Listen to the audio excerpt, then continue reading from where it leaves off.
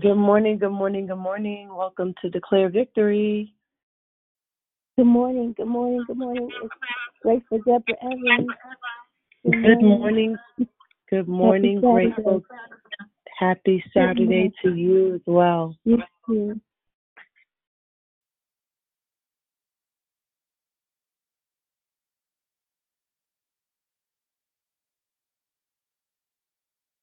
Good morning. Anybody else call in that would like to take the time to say good morning?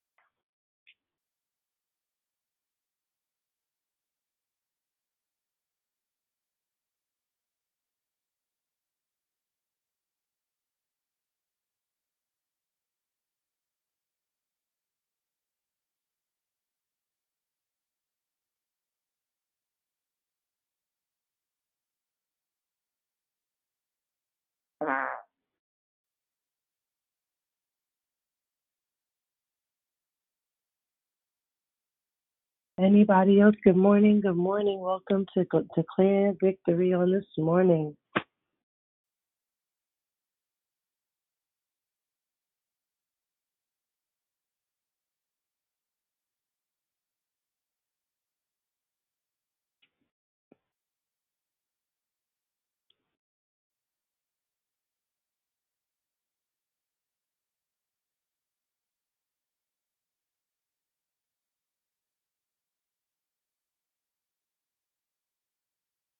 He's the King of Kings and the Lord of Lords.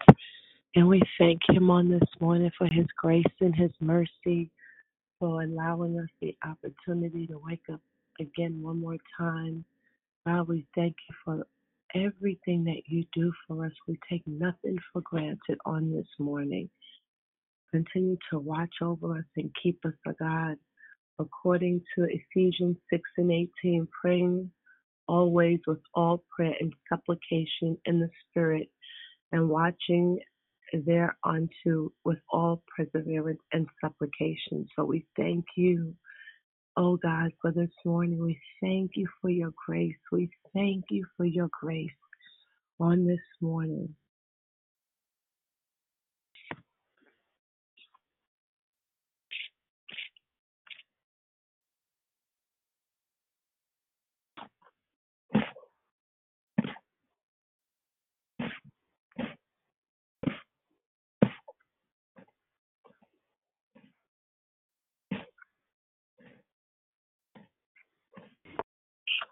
Good morning. Welcome to Declare Victory. Who's that? Who's that? And who's that? On this Saturday morning. Good morning. Good morning, Sister Sylvia. Happy Saturday. Good morning, Sister Sylvia. Happy Saturday to you as well.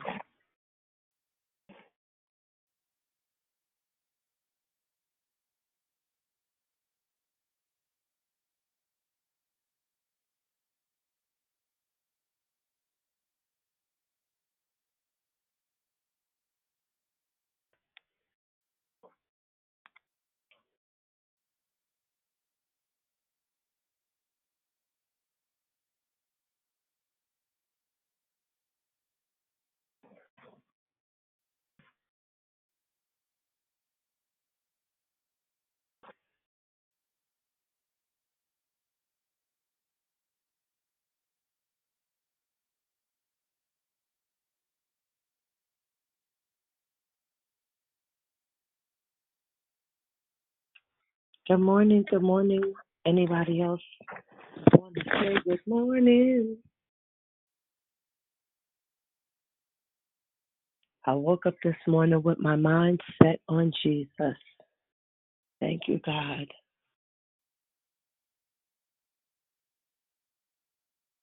That you are a way maker and a miracle worker and a promise keeper.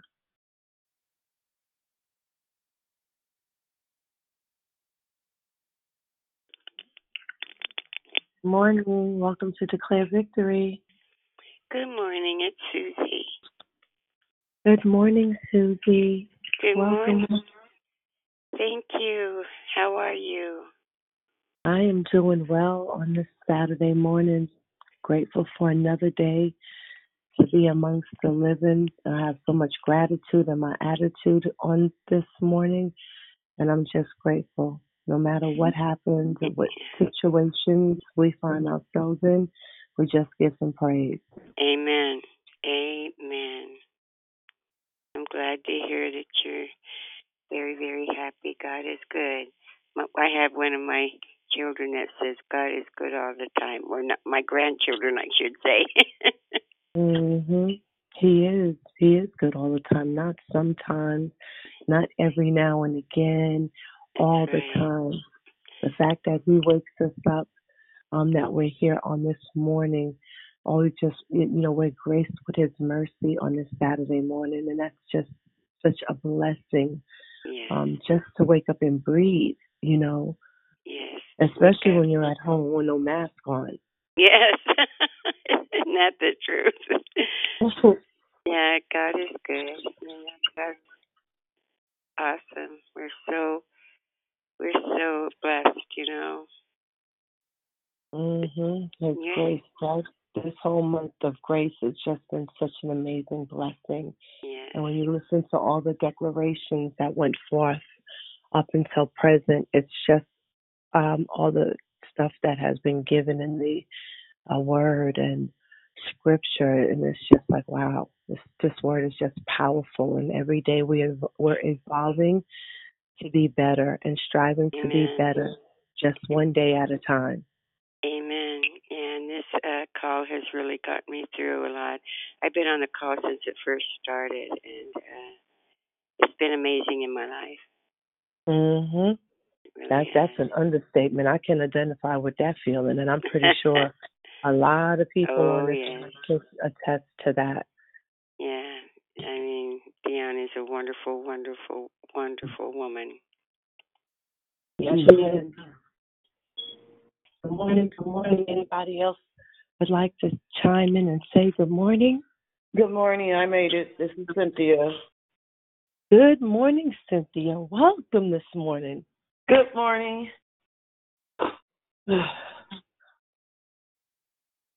Anybody else like to take the time to say good morning?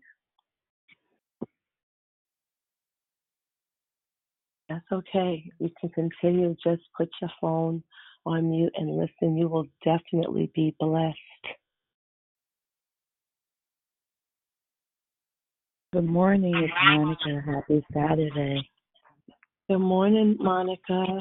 Happy Saturday to you as well. Thank you.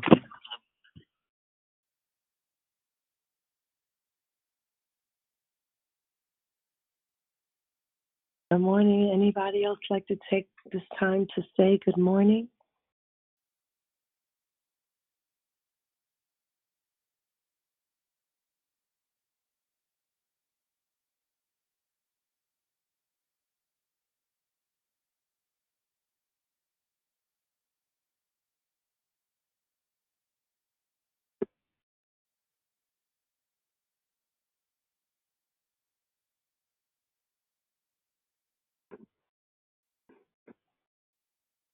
Good morning. Good morning, everyone.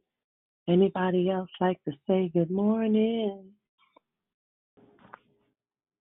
Good morning. This is Juanita. Good morning, Miss Juanita. Happy Saturday to you. Happy Saturday to you. Thank you. You are welcome. Good morning, Tracy. It's Moxie Mona. Good morning. Happy Good Saturday. Good morning, Moxie Mona. It's so good to hear your sound. Yes, sister. So good to hear yours. I will tell you, I set my alarm. I knew my Moses is gonna be on this morning. I said, I gotta get up. I said the same thing. I told somebody yesterday. I said, you better make sure you're on the prayer call tomorrow because Moses is going to be giving the word. Yes. Yes, honey. I'm ready. I got my pillow, my bed. I'm ready, baby. Amen. All right. Hey, Anybody else want to say good morning? Good morning. Good morning. It's Prosperous Pam. Hi, family. Good Happy morning, Saturday. Prosperous Pam. Happy Saturday. Anybody Hi, else? Tracy. Good morning. Anybody else? Good morning, Sister Tracy. This is JC. Happy Saturday. Good morning. Happy Saturday. Anybody else? Okay, it's time to get started with the call. Before we move forward, we ask you to mute your line so that we can proceed. Hello, my name is Tracy, and I am your host. Thank you for joining us here on Declare Victory. We are a prayer call that meets Monday through Saturday, starting at 6 a.m. Pacific time, to edify, empower, encourage, and equip you in your walk with Christ. Please feel free to invite a friend so that they can be blessed too. Be sure to continue to join us daily during May, where our monthly theme is entitled Grace. This means that all of our declarations will be regarding the grace that God has extended to us through Christ, our Savior and Lord. There are no announcements today. The order of the call this morning: prayer and corporate praise will be brought by Moni. The declaration will be brought by Moses. Then we will go right into closing comments hosted by the declarer. I will repeat that. The order of the call will be praise and corporate praise will be brought by Moni. The declaration will be brought by Moses. Then we will go right into closing comments hosted by the declarer. The scripture for today is 2 Corinthians 12:9. And he said unto me, My grace is sufficient for thee, for my strength is made perfect in weakness. Most gladly, therefore, will I rather glory in my infirmities, that the power of Christ may rest upon me. Oh my God. May the Lord add a blessing to the reading, hearing, and doing of his word. At this time, we ask you to put your phones on mute until instructed to come off of mute. So if everybody can take the time just to look down at their phone and utilize your mute feature, we really would appreciate that. We also ask you to maintain your volume and tone on your prayers to a reasonable level, to not pray over the prayer warrior's voice as they are leading us to the throne. Thank you for your participation and cooperation. I now pass the call to the prayer warrior, Moni. Hallelujah. Hallelujah, Father God. Glory to you. Glory to you. I give you thanks this morning, Father God. We thank you so much for meeting us here, on this line. Thank you for being a rewarder of them that diligently seek you. Today we honor Matthew 6:33 that says, But seek ye first the kingdom of God and his righteousness, and all of these things shall be added unto you. Thank you, Father God. We're seeking you right now first. We worship you as an expression of reverence and thanksgiving this morning, today. And we present ourselves to you, Lord, as a living sacrifice, holy and pleasing. This glorifies you and is our reasonable service of worship to you, Father God. We draw near to you today. As your word says in James 4:8, draw near to God and he will draw near to you. That's a promise.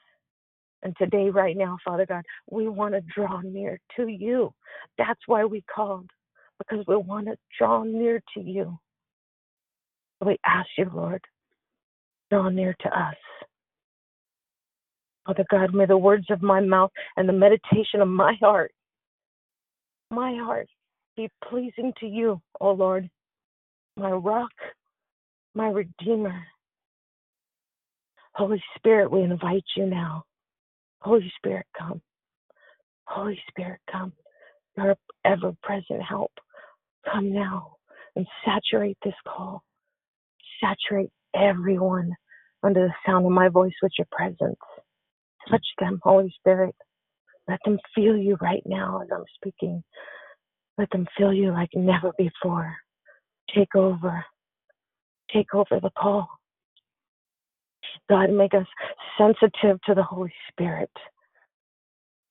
His touch, and His voice. God, thank you for another day of life. Thank you for this day right here. This is a day that you have made. You made this day. And we're going to rejoice in it. We're going to be glad in it. No matter what it brings, we're going to stand strong because we know that we have the Holy Spirit with us. We know that we have the Holy Spirit within us. You left us the Holy Spirit. And we're going to remember that today. And we can make it one more day. One more day because you left us your Spirit. Thank you, Father God. God, I ask you to forgive us for our sins. I come on behalf of all of us today on this very call, and I ask you, Father God, to forgive us for our sins. Search us, oh Lord, and know our hearts. I ask for clean hands today and pure hearts to be within each and every one of us.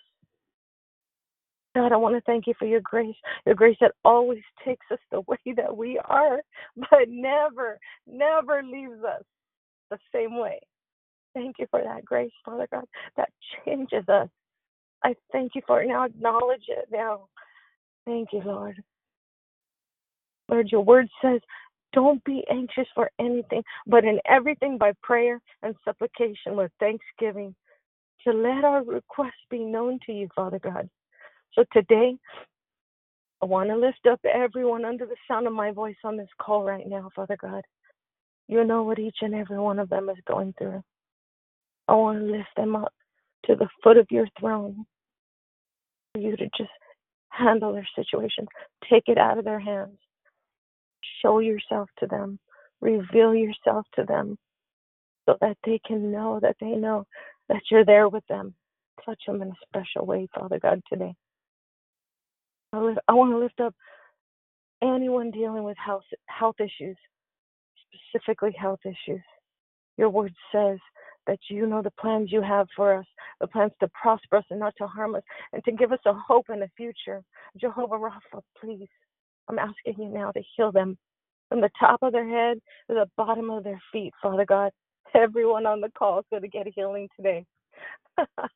Hallelujah. Thank you, Father God, for your healing hand, your healing touch that folks are going to get today. God, I want to specifically lift up mental health and this anxiety. That's not of you. That's not of you. That's something new, Father God. That's not of you. And I ask you to eradicate anxiety and bipolar, Father God. It's becoming a norm. And everybody's thinking, oh, it's normal. It's okay to have two personalities. It's fine. But God, that's not what you want. That's not how you created us. That's unacceptable. That's not of you, Father God. So I pray right now that we would all walk with the mind of Christ. I pray the mind of Christ, the very mind of Christ, is being placed upon everyone, not only us on this call, but those connected to us that are showing signs of anxiety and bipolar, Father God. Get rid of it. There's no room in this world for that. So I lift it up right now to heaven, for heaven to open up the floors and pour down healing rain on mental issues and anxiety and bipolar. There's no room for it. And I say no more, no more. And Father God, I want to lift up finances specifically today. Your word says in Genesis 9, I give you everything. That's what you say in your word. And we're reminding you what you say. Let us remember that, Father God. Let us understand how much more valuable we are than the birds of the world that you feed, Father God. You will provide for our every need. All it takes is a little bit of faith. That's all we need to do on our part. And you will give us everything. And I thank you for that now, Father God. God, I want to lift up this world. I ask you for peace, that peace that surpasses all. Cover the world with your peace and your presence, Father God. There's so much going on in the world right now. We need your peace right now. We need a blanket of peace to be placed upon this earth. Please, Father God, in Jesus' name, pour down peace. We know that whatever we face, you are our peace. You are our refuge. You are our very present help in time of trouble. I thank you for that now, Father God. And Lord, I want to lift up all the children today. It's heavy on my heart. Father God, I pray that you would protect the children. I'm very big on protection. And God, I'm thanking you right now for your protection, because you've showed me your protection in so many different ways. In all of my 50 years, God, you have showed me so much protection. When I asked, you gave it to me, Father. Freely gave me that protection that I needed. You gave it to me because you know that my heart needed it. And God, there's so many people on this call that want to feel it too. And I give it away today. I give away that very protection that God gave me. I'm giving it away today on the call. I thank you for that protection, for the children, for our children, for the children who are connected to us, for our grandchildren. They're all getting protection today, and I thank you for that, Father God, because I can say that, we can speak it, because the same power that rose Jesus from the grave lives within me. And I thank you for that, Father God. I thank you that we can speak protection over the children today. Keep them safe, free from harm and danger, free from hurt, free from pain, free from feeling lonely, free from feeling that they need to be what others were before us, that they need to have bipolar and they need to have anxiety and they need to follow in the footsteps of what other people are doing ahead of them. That's not what you want, Father God. You made them special. You made them unique. And I pray that every child connected to us would walk in the fullness of the calling that you have called on their life, so that they can be world changers, so that they can go and speak to their environment. God, protect the children and let them be close to you and near to you, so that they can change the world too, so that the next generation can clean this world up, Father God. Thank you, Lord. God, I lift up our families, our even our enemies, Father God, and our friends. I'm lifting all of them up today, Father God. Let us be instruments of grace, of your grace. Help us to be instruments to them and show them the same grace that you've given us, Father God. Let us be more like you in showing unconditional love to all of them, so that we can be a good example of Christians, so we can be a good example of what it means to believe in God. Let us not forget that, Father. God, our days can be very busy. Our weeks so much comes upon us that we forget that we're believers. We forget where our strength comes from. We forget where our food comes from. We forget, Father God, because we get too busy. The bills and our job and our boss and our coworkers and our neighbors and our friends, and everybody's calling us, and we don't have time for you. But God, I'm here today to tell you that changes today. That changes today. We're going to make room for you. We're going to give you our first fruits, because we know that's the only way that we're going to make it through our days, if we give you our first fruits, Father God. Glory to your name. Glory to your name. God, I lift up Moses right now to you.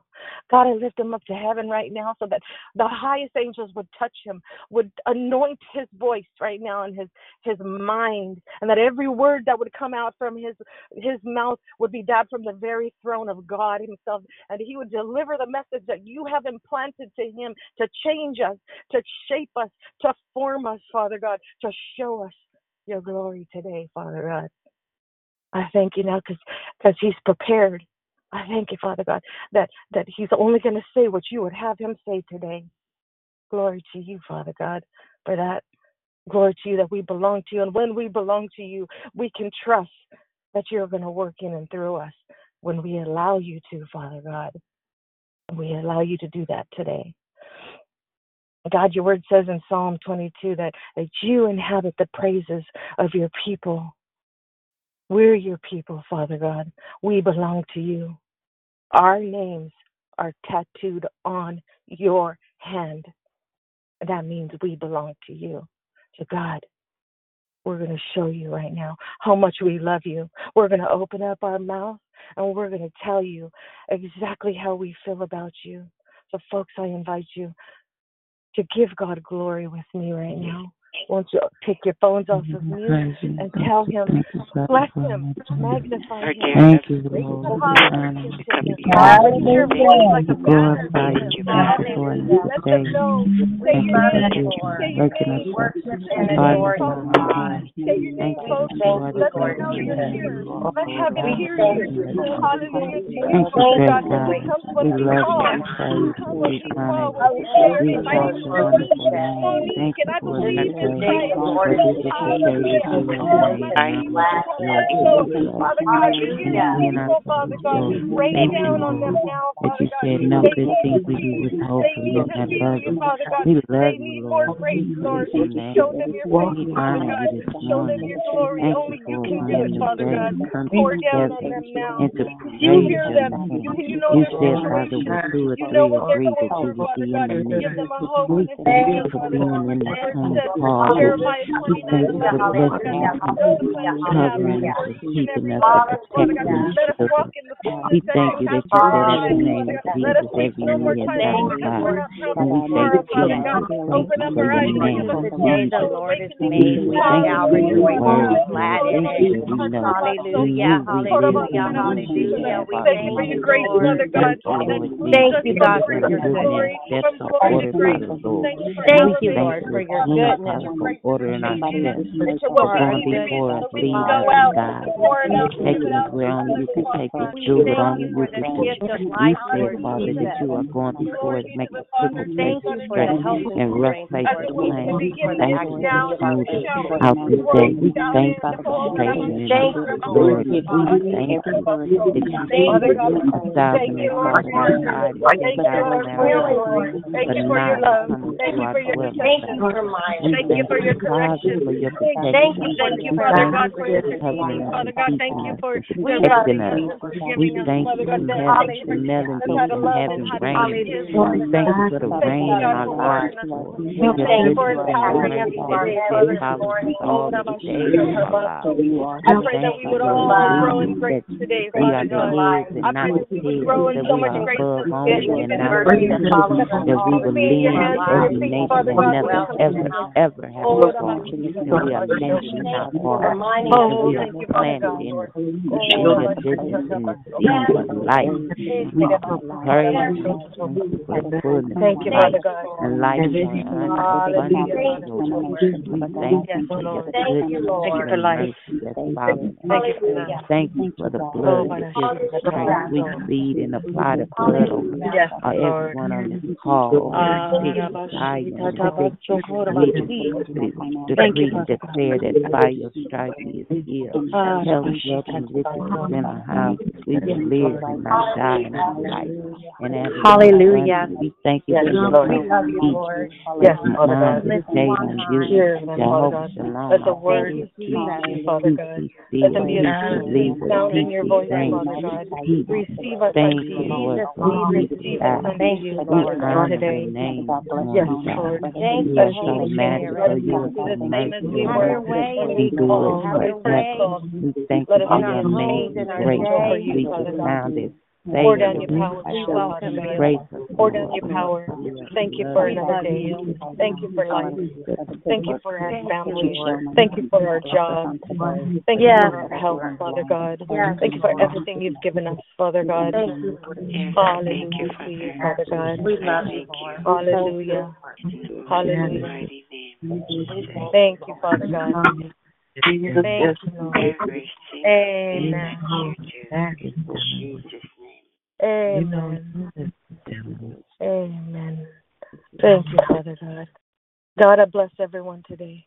I speak life in them today. I plead the blood of Jesus over them today, Father God, that they would be changed from the top of the head to the bottom of the feet. And I give you glory for it, Father God. In Jesus' name, amen. As I pass the call. Good morning. Thank you, everybody. Thank you for that prayer, honey, and thank you just to the rest of the team, everybody behind the scenes and scheduling and sending out text messages at the beginning of the week. And, you know, everyone, there's so much work that goes into everything behind the scenes, to everyone who uploads episodes online and handles server-side stuff and computer things, and, you know, everyone doing flyers and helping spread the word and posting who's talking on Facebook. And there's so many hands that go into this and the preparation. I just want to thank everybody. And the fact that, you know, you hear one voice right now, but there's so many people involved. There's just so many names. There's so many people interceding. There's so many people praying. There's so many people that have sewed in financially every month, every year. Just everyone that has made this ministry happen and that makes it happen every day. I just wanted to say thank you for everything that you do, because I'm very blessed by this ministry.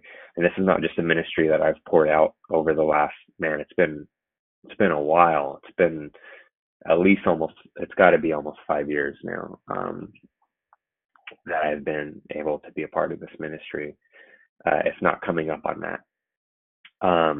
But I just wanted to say thank you, you know, on behalf of my family. And I want to say thank you for accepting me, for hearing me, for encouraging me, for providing, for helping, just everybody that has ever helped me and my family over the last couple of years, whether it was prayer or it was a love offering or it was just something. It was all crucial, and it all came at the right moment that we needed it. The craziest things, you know, I've seen God move through this community in powerful ways that I've never seen in any other ministry.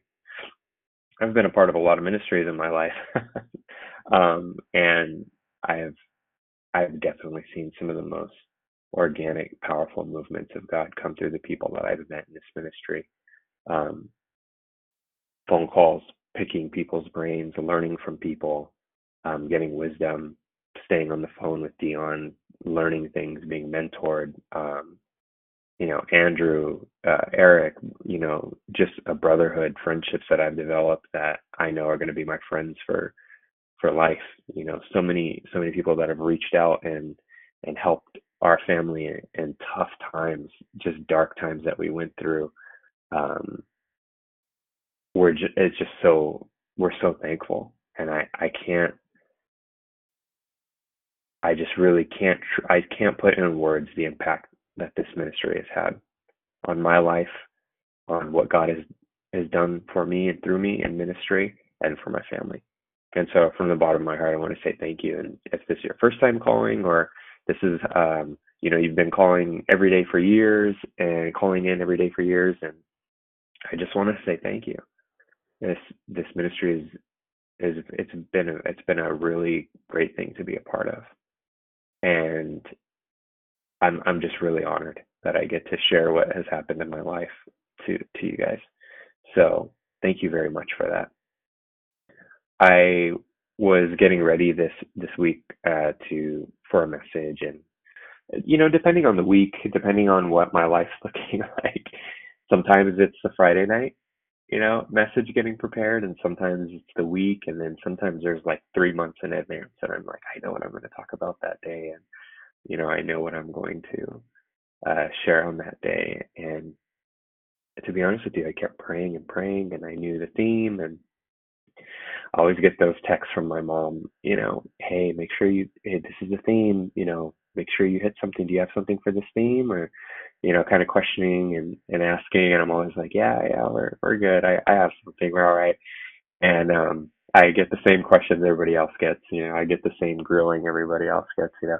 But I think this is probably one of the most important themes not just for me personally, but one of the most important ways I've seen God show his character is through this theme of grace. It's one of the greatest ways I've shown him define who he is, not only in my life, but in the life of those around me, and which I've learned from. I've been able to then go forward and, apply that to my own life. And so what I want to talk about today is not really a message, but this is like something I want to give to everyone, something I believe that my life translates into this message. And it's been, for the last couple of years, I want to kind of talk about a little bit about my testimony and where I came from and what I saw, what happened to me that changed my life forever, that put me on this path, got me involved in ministry, and then glued me in to where I never left back, because I was very lost. I was very lost, and I was very hurt, and I was very, I'm going to catch you. I heard some background noise. Somebody closed the door or something right now. If everyone could I forgot to say, if everybody could check down their mute ministry button and enable the mute ministry button, I would really appreciate that. I want to share some of where I've come from, where I'm at, because I do believe that this can bless someone today. And if it's your first time calling in, or you maybe haven't called in a while, I just believe that what God wants to talk about today, I believe that he's placed on my heart. And I believe that what we're going to talk about today is probably the main primary message that I believe that I'm meant to deliver in life, in ministry. Because like I was saying, I was when I was younger, I really drifted away from God, and I really I was really lost, and I was really hurt, and I felt alone. And I was very, very, very, very sad. And it was just a very dark time. It was probably the darkest time of my life, was when I truly met God. And I want to talk about that time and the things that happened to me. And today, it's probably going to get real spiritual. I'm gonna talk about some things that I've never shared with people that are outside of my closest family. And there are things that I want to just preface by saying I don't expect everyone to believe. The things I'm going to say today, I don't expect everybody to say, well, yeah, that's, I'm going to provide you biblical examples, and I'm going to provide you with, scripture. I believe that scripture, everything we teach, everything we say should always be 100% cross-referenced via scripture. And I will provide those things. But I do want to preface it by saying, if you don't believe it, or you don't believe that these things happened to me, that is perfectly fine. Because prior to them happening to me, I didn't believe that they happened to people. I didn't believe they were real, or if I heard or watched YouTube videos or seen people on TV or in interviews, or like Oprah, or, I don't know if his name's like Dr. Phil or something like that. People who go on those shows and they have like near-death experiences, or like, oh, I was in heaven for 23 minutes, or I saw hell for 12 minutes, or like I saw this, or I talked to an angel, or like things like that. I would, in prior points in my life, I didn't believe in things like that. I grew up in the church, and I just thought it was all, maybe this person might have been unstable in some way. I thought that maybe this person kind of did not have correct parameters and boundaries within their faith, and probably had something like maybe like a psychosis or something that was a little bit. But it wasn't until it happened to me when I was 24 that I believed that my mind was truly transformed, because it wasn't enjoyable. It wasn't something I was happy about for 3 weeks and telling people and making YouTube videos about it and talk. It deeply distressed me, some of the things I saw. It was very serious, to the point where I didn't talk for weeks. I didn't talk to people. I didn't leave my room. It is what changed my entire life and set me on a course. So, and I want to talk about a little bit about that today, and I want to open up about that, because I do feel that in accordance with this message and talking about grace, it's very important for me to share what I've been through and the life cycle of my walk with God, and the maturation of change, of God's grace, and how it enables us to become who He has, the destiny that He has for us, the identity He has for us, the character that He has for us. And it happens by way of grace through the events that happen in our life. So that's why I want to talk about those things today, and be vulnerable, be very transparent. And like I said, I understand that a lot of people don't believe in things like that. And I 100% support you in that. If you don't believe in those things, I do believe in those things because I experienced it and I saw it firsthand. And I didn't. And I totally understand why you don't, if you don't believe that people have encounters with angels or things like that. And this person saw heaven or something like that. And I want to talk about that stuff because I think I'm finally, all these years later, ready to actually open up about it and talk about that. And I want to preface it by saying, examine everything that I say through a lens of the Bible. Don't take anything that I say at surface value, at word value, or just say, oh, well, I just believe it because I've been listening to this guy talk for the last 5 years. Challenge every word that comes out of my mouth today by taking it up against Scripture. I'm going to pray even before I start speaking, and that we would, that every word that comes out of my mouth today, that it would sit in your spirit for you to accept in a way that God speaks to you in accepting things. So with all that aside and that kind of disclaimer, I want to talk about the grace that God uses that enables us to grow, and the things that happen that aren't really conventional in our life.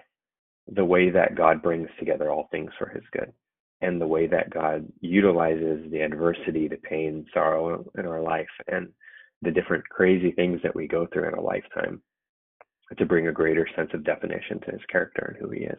Because I believe that that's what it's about.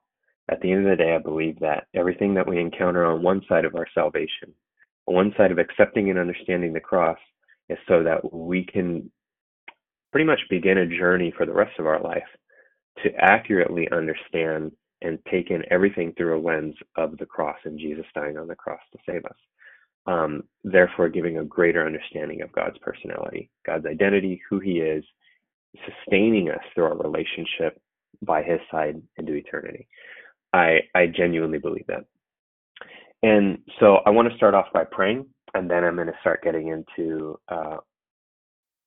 I don't want to call today a message. It's not a message today. This is just me sitting down and talking about where I think we should be as believers, where I think the church should be, and how does grace play a part in that, and how do we continue to grow past wherever we're at right now.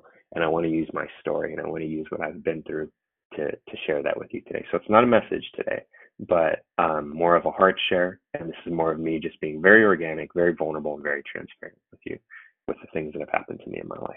So with all good things, let's start with prayer. Father, I thank you, Lord, for today. I thank you for perspective.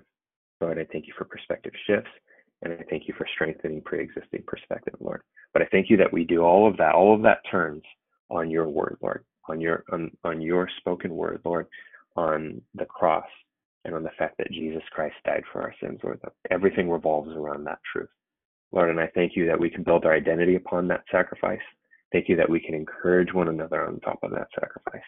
Lord, I thank you that we can grow together as your children, as a family, as children of God, under the understanding, Lord, that your love has been the greatest qualifying factor. Your love has been the most powerful changing factor. Your love, Lord, is the one thing that makes this entire existence go around, that powers every single thing that's holding us up right now, every single thing that we see right now, and all of the hope that we have inside of us comes from your great love, Lord. And I ask that love be the lens and the filter that everything is received in today, whether it's love, life, and victory after this, or whether it's the message right now. And I just thank you for that, Father. I thank you that you dwell among us, Lord.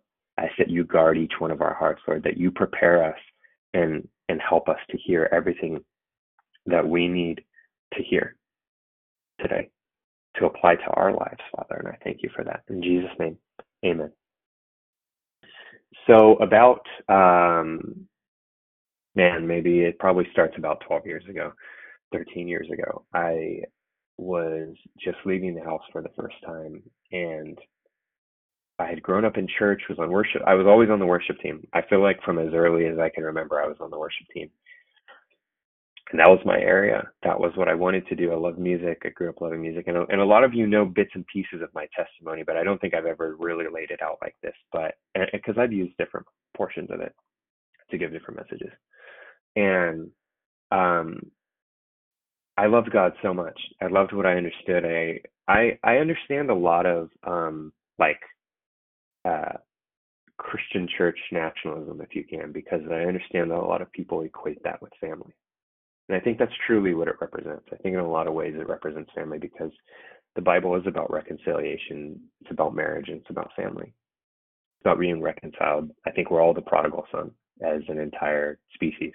And I grew up understanding that because I saw how I felt love for the first time in the church. Not just love as in, my parents didn't love me or anything. My parents totally loved me growing up, but I think I felt a sense of belonging for the first time in church. And that was great, and that always stuck with me. But when I was 18 is when I think real life started, because I was no longer in this little fenced area, but I started to walk out of the gate for the first time.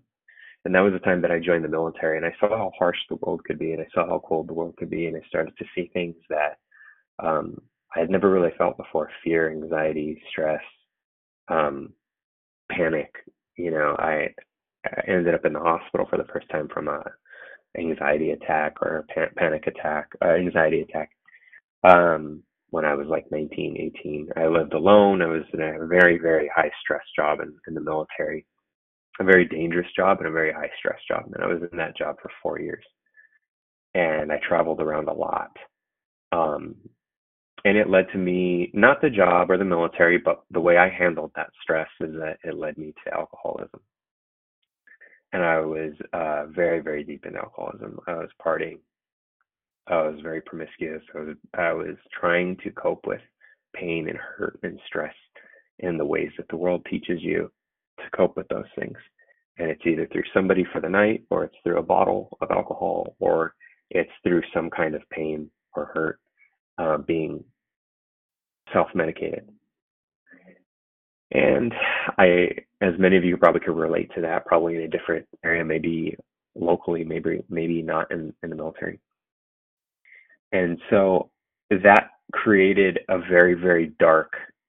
See, what a lot of people don't tell you is that you have spiritual gifting automatically right from the get-go. I was seeing crazy things as a kid spiritually with my gifting. I was seeing things like before they would happen, like as a 7-year-old. Like I could like see somebody and I can tell you accurately things that happened from their past as like when I was like 5. I just I didn't know what it was. I didn't fully understand it. And I, real quick, I want to actually just switch over headphones. I'm sorry, I'm getting some feedback with these current headphones. So if you just give me 5 seconds, I'm just unraveling some headphones real quick. Sorry, just give me 5 seconds.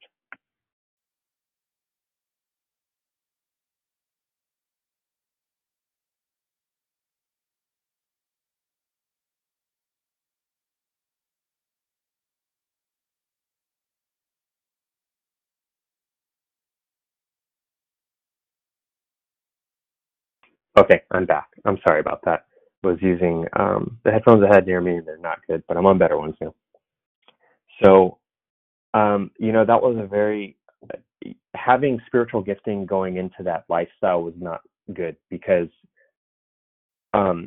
you still are yourself foundationally, but being in a dark environment, you're going to see a lot of crazy things. And I started to see really crazy things. Very crazy stuff started happening. I believe they were demonic attacks, and it was very bad. And I was drifting away from my God-given destiny, who I was called to be. And I was very far. I mean, to the point where I was, on a hotel room, completely drunk out of it on the other side of the country on the East Coast, calling my parents at 2 or 3 in the morning, just telling them I didn't want to live anymore. And I didn't understand at the time what I was going through. I didn't understand the consequences of my decisions. I didn't understand the stress that I was putting on my parents. And as a parent, you can probably imagine what it feels like waking up at 2 or 3 in the morning, being on the phone with your child, your grown adult child, who's completely drunk, telling you they don't want to live anymore. If you can imagine the fear that is in a parent's heart in that moment, that was the life that I was going through. That's what I went through. And so because I had a God-given destiny in the midst of that darkness, crazy things were starting to happen. And as I started to come back home, and towards the end of my time in the military, I was constantly experiencing really bad things, very scary things. I would hear a slam downstairs. I would be home alone at my house, and I would just go downstairs, and all the windows and doors were open, just just absurdly open. Like there's just no way that could have happened. And every single thing in the house thrown around, TVs turning on their own, stereos turning on their own, and I knew that I was just scared of where my life was going. I was scared of these things that were happening, and I would just continue to go deeper and darker into this dark path. I would get to the point where if I wasn't drinking, I would start to shake. So I was drinking every day, and then every day turned into right as I got home. And it originally started partying on the weekends and drinking socially, and then it got really bad, and it mutated. And then I got home, and I started having these really, really dark things happen while I was at home, and I would constantly wake up and I would see somebody standing over my bed, and it wasn't nice. It wasn't good. It was very dark. Calling my name, and I would hear things outside my window. It was bad. Then when I got home, I started turning to getting high to out of the military, no drug tests anymore. So I started getting high every day, all day, constantly, from sun up to sundown, to just self-medicate, to just get through something I was running from, something, and I didn't know what it was.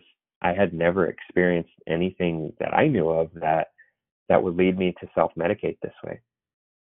And I was running from God.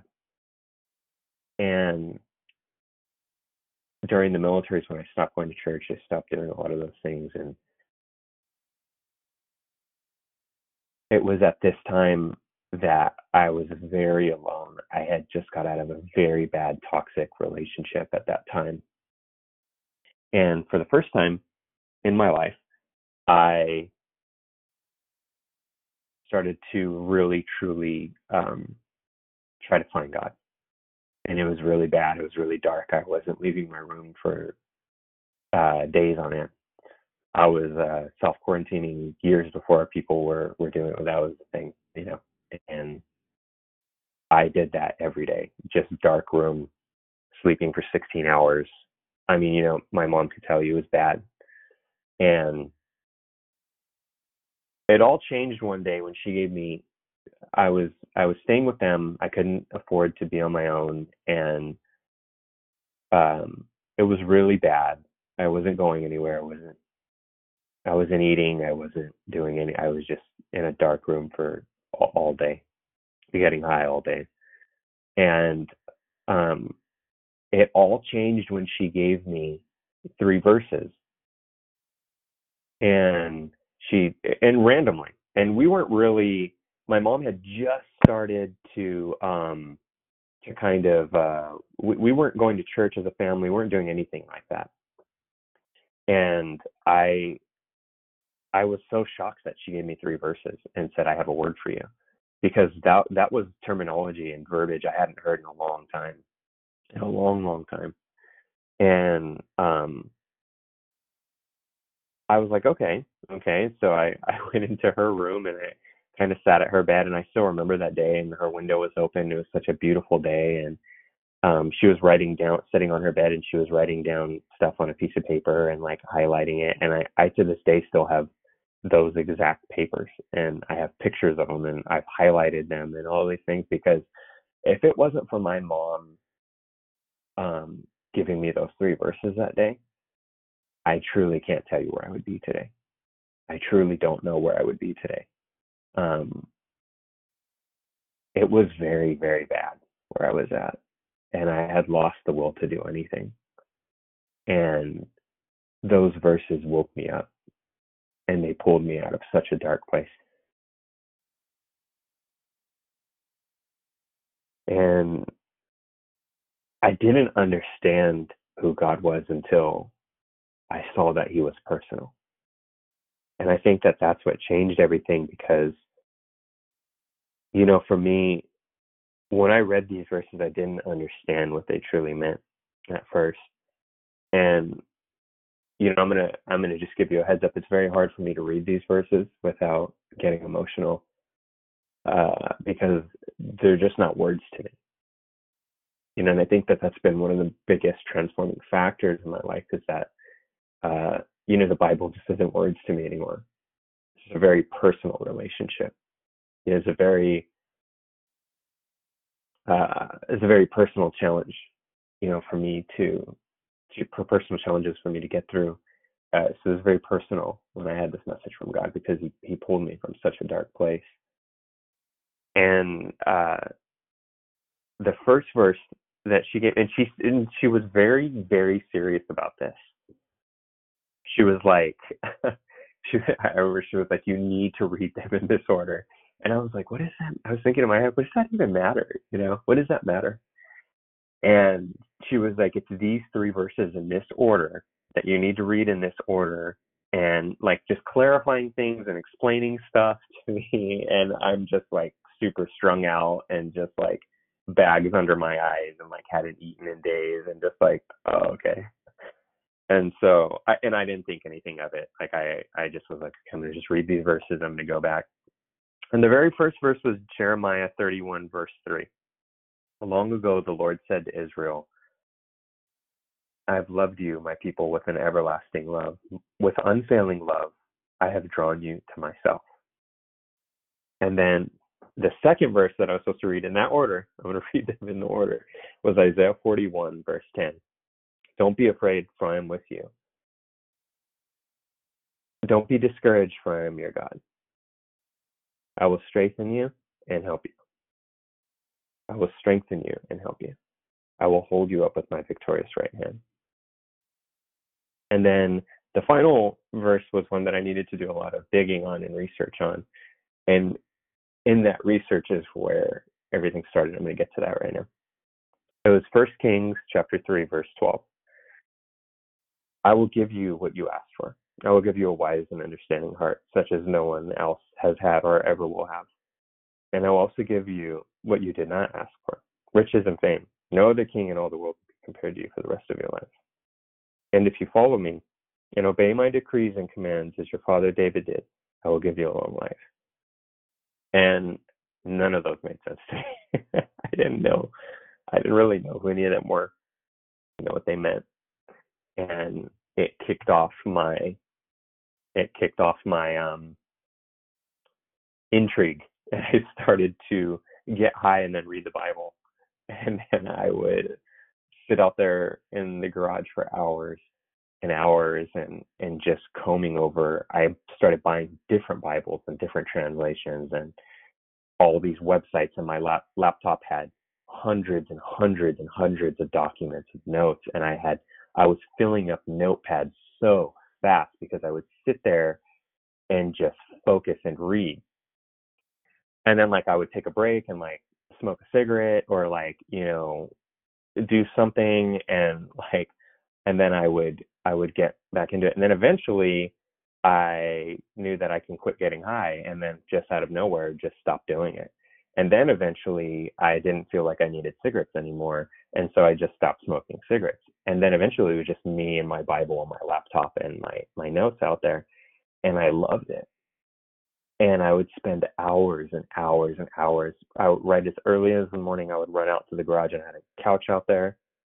And I would just sit on this couch and I would just read and pray. And I would be having worship music playing. And I had thought worship music was so boring before that. I had just never even listened to it. And then it's like now it just, I just something changed. And it was because these 3 verses, it wasn't just what they meant. It was the fact that they sparked a pursuit of more knowledge, a pursuit of more understanding of the Bible, a greater understanding of God. And then it happened in August of 2014 was the first ever vision that I had. And it was like I was finally sober. I was finally clear-minded. I had been months clean, no alcohol, no anything. As in no getting drunk or having an unhealthy dependency on alcohol. And I was in a really, really good place. I was starting to eat again. I was starting to come out of my room actually and do things and be a regular human being. And I randomly one day was just studying and I had a full color vision, a full absolute vision. And like I said, some of the stuff that I'm going to start to share with you from my testimony, I understand that some people might not have ever experienced that. And if you haven't experienced it, that's okay. It doesn't mean that somebody's a better Christian than you. It doesn't. We just get spoken to in different ways, sometimes subtle, sometimes a little bit more vivid. But if you have not had experiences like what I'm about to describe, I completely respect that, and I would want you to know that there is nothing wrong with you. It doesn't mean that there's something broken in your walk. It doesn't mean, even in the opposite end of that there's things that you can do to manufacture experiences like that. I truly can never explain, and I would never be able to explain why I went through what I went through.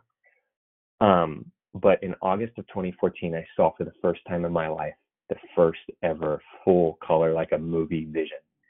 And it was about my life and where I'm at today. And it was absolutely 100% accurate in every possible way.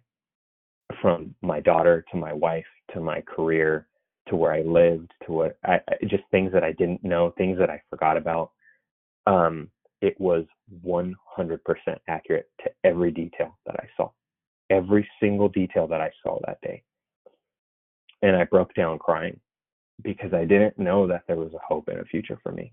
I didn't know that there was a plan for me and that God had things for me to do, to accomplish, a life to live, because I had given up on all that. And I had given up on myself and I had given up on life. And I was on fire. I was ready. Little did I know that stuff was going to be so many years later. But, it had started an experience of wanting to get plugged into a church now. And I just experienced this desire.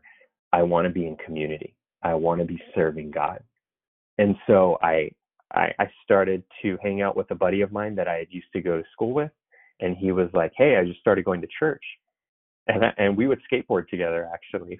and he was with me through all the dark stuff too. He was my buddy. I would be getting high and then going to skateboard with him, and he'd just be like, "Yeah, man, I just, you're my boy, I'm just here for you." And he started going to church, and so I got plugged in at his church, and it was amazing. And I got back on the worship team over time, and started to get into leadership. And later on that year, in 2014, I had an experience that is, one to this day, I just don't talk about this, me even lightly touching on it. I'm not going to go into full detail about it. But I don't talk about this with a lot of people. And the first person that I told about it was my mom. And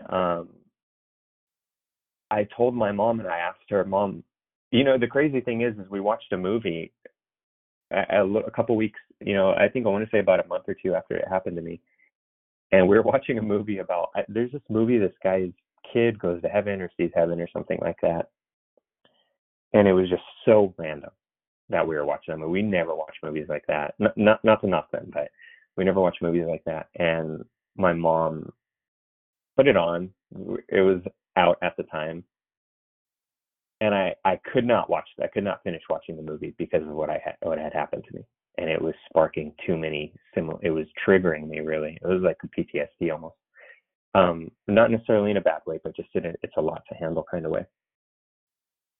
And I paused the movie and I was like, Mom, I need to tell you something that happened to me. And she paused it actually, now that I remember, we're tracking my memory. And I just started crying, and she just held me, and she was like, this is really hard for me to talk about, but she held me and she was like, Mo, it's okay, you can tell me anything. I was like, yeah, I know I can tell you anything, but this one's really hard for me to talk about. And I needed like 15 minutes probably. And I just told her, Mom, what happened to this boy in this movie happened to me. And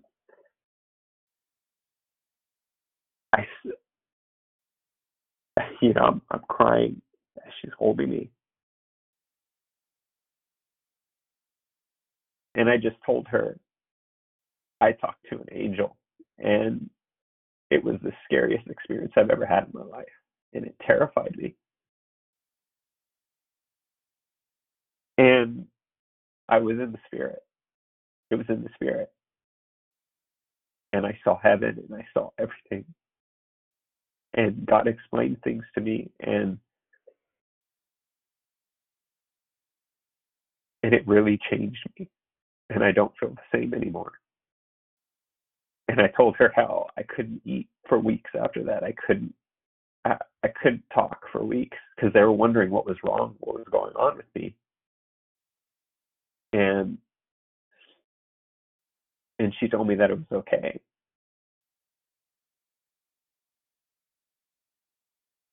And I was so scared that I was going crazy. I was so scared that something was wrong with me. I literally remember sitting in my room after it happened, like 3 days after it happened, just crying.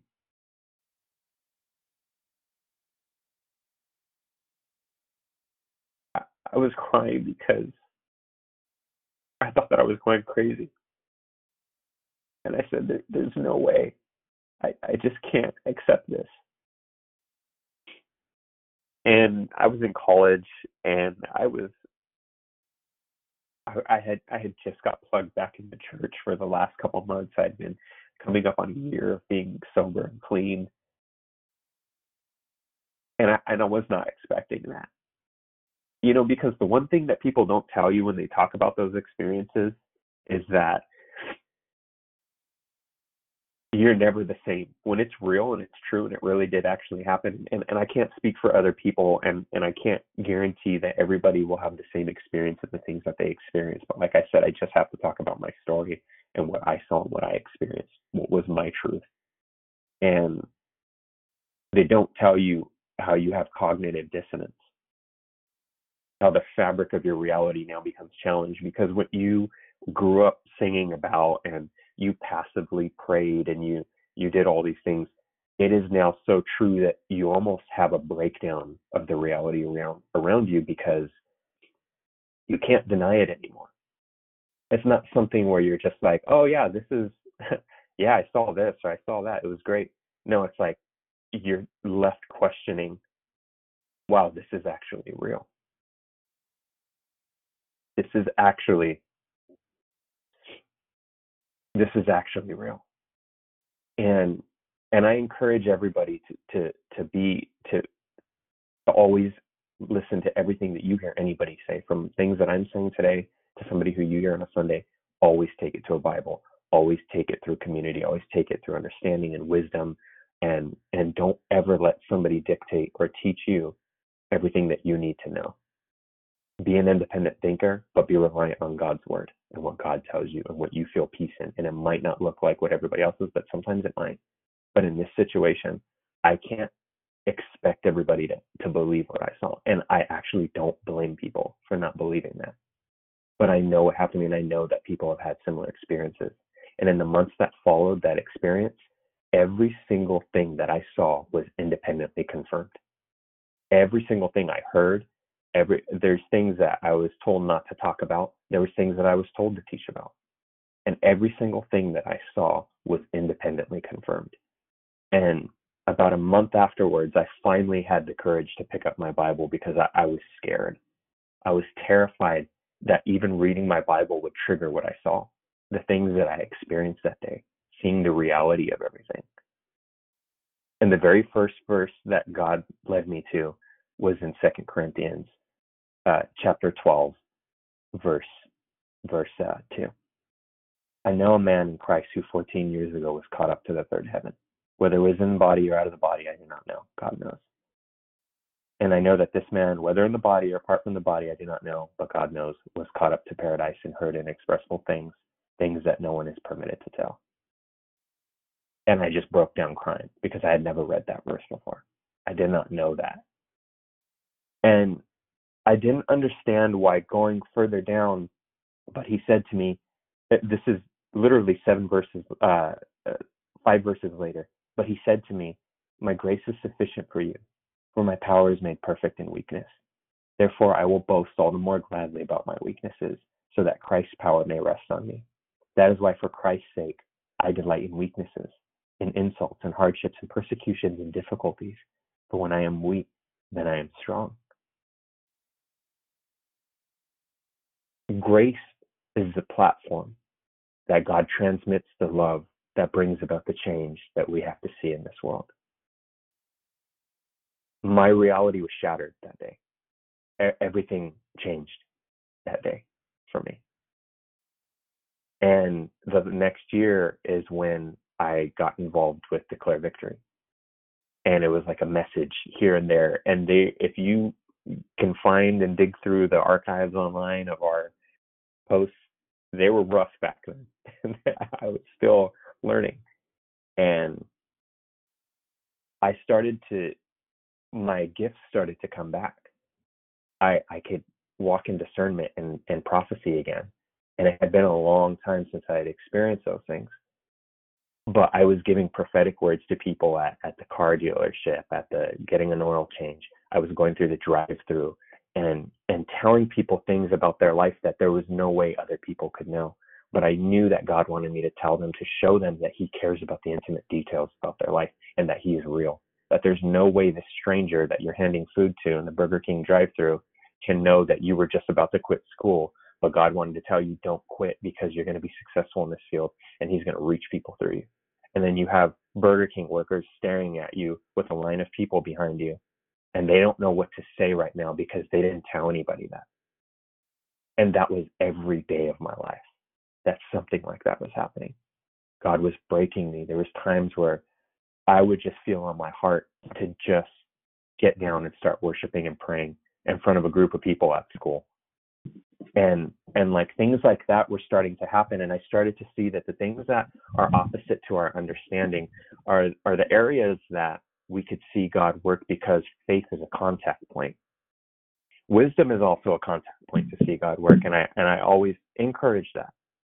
But faith also, in the way that we're meant to understand faith and stepping out in faith, is a contact point for miracles. And I started to learn what that meant pragmatically.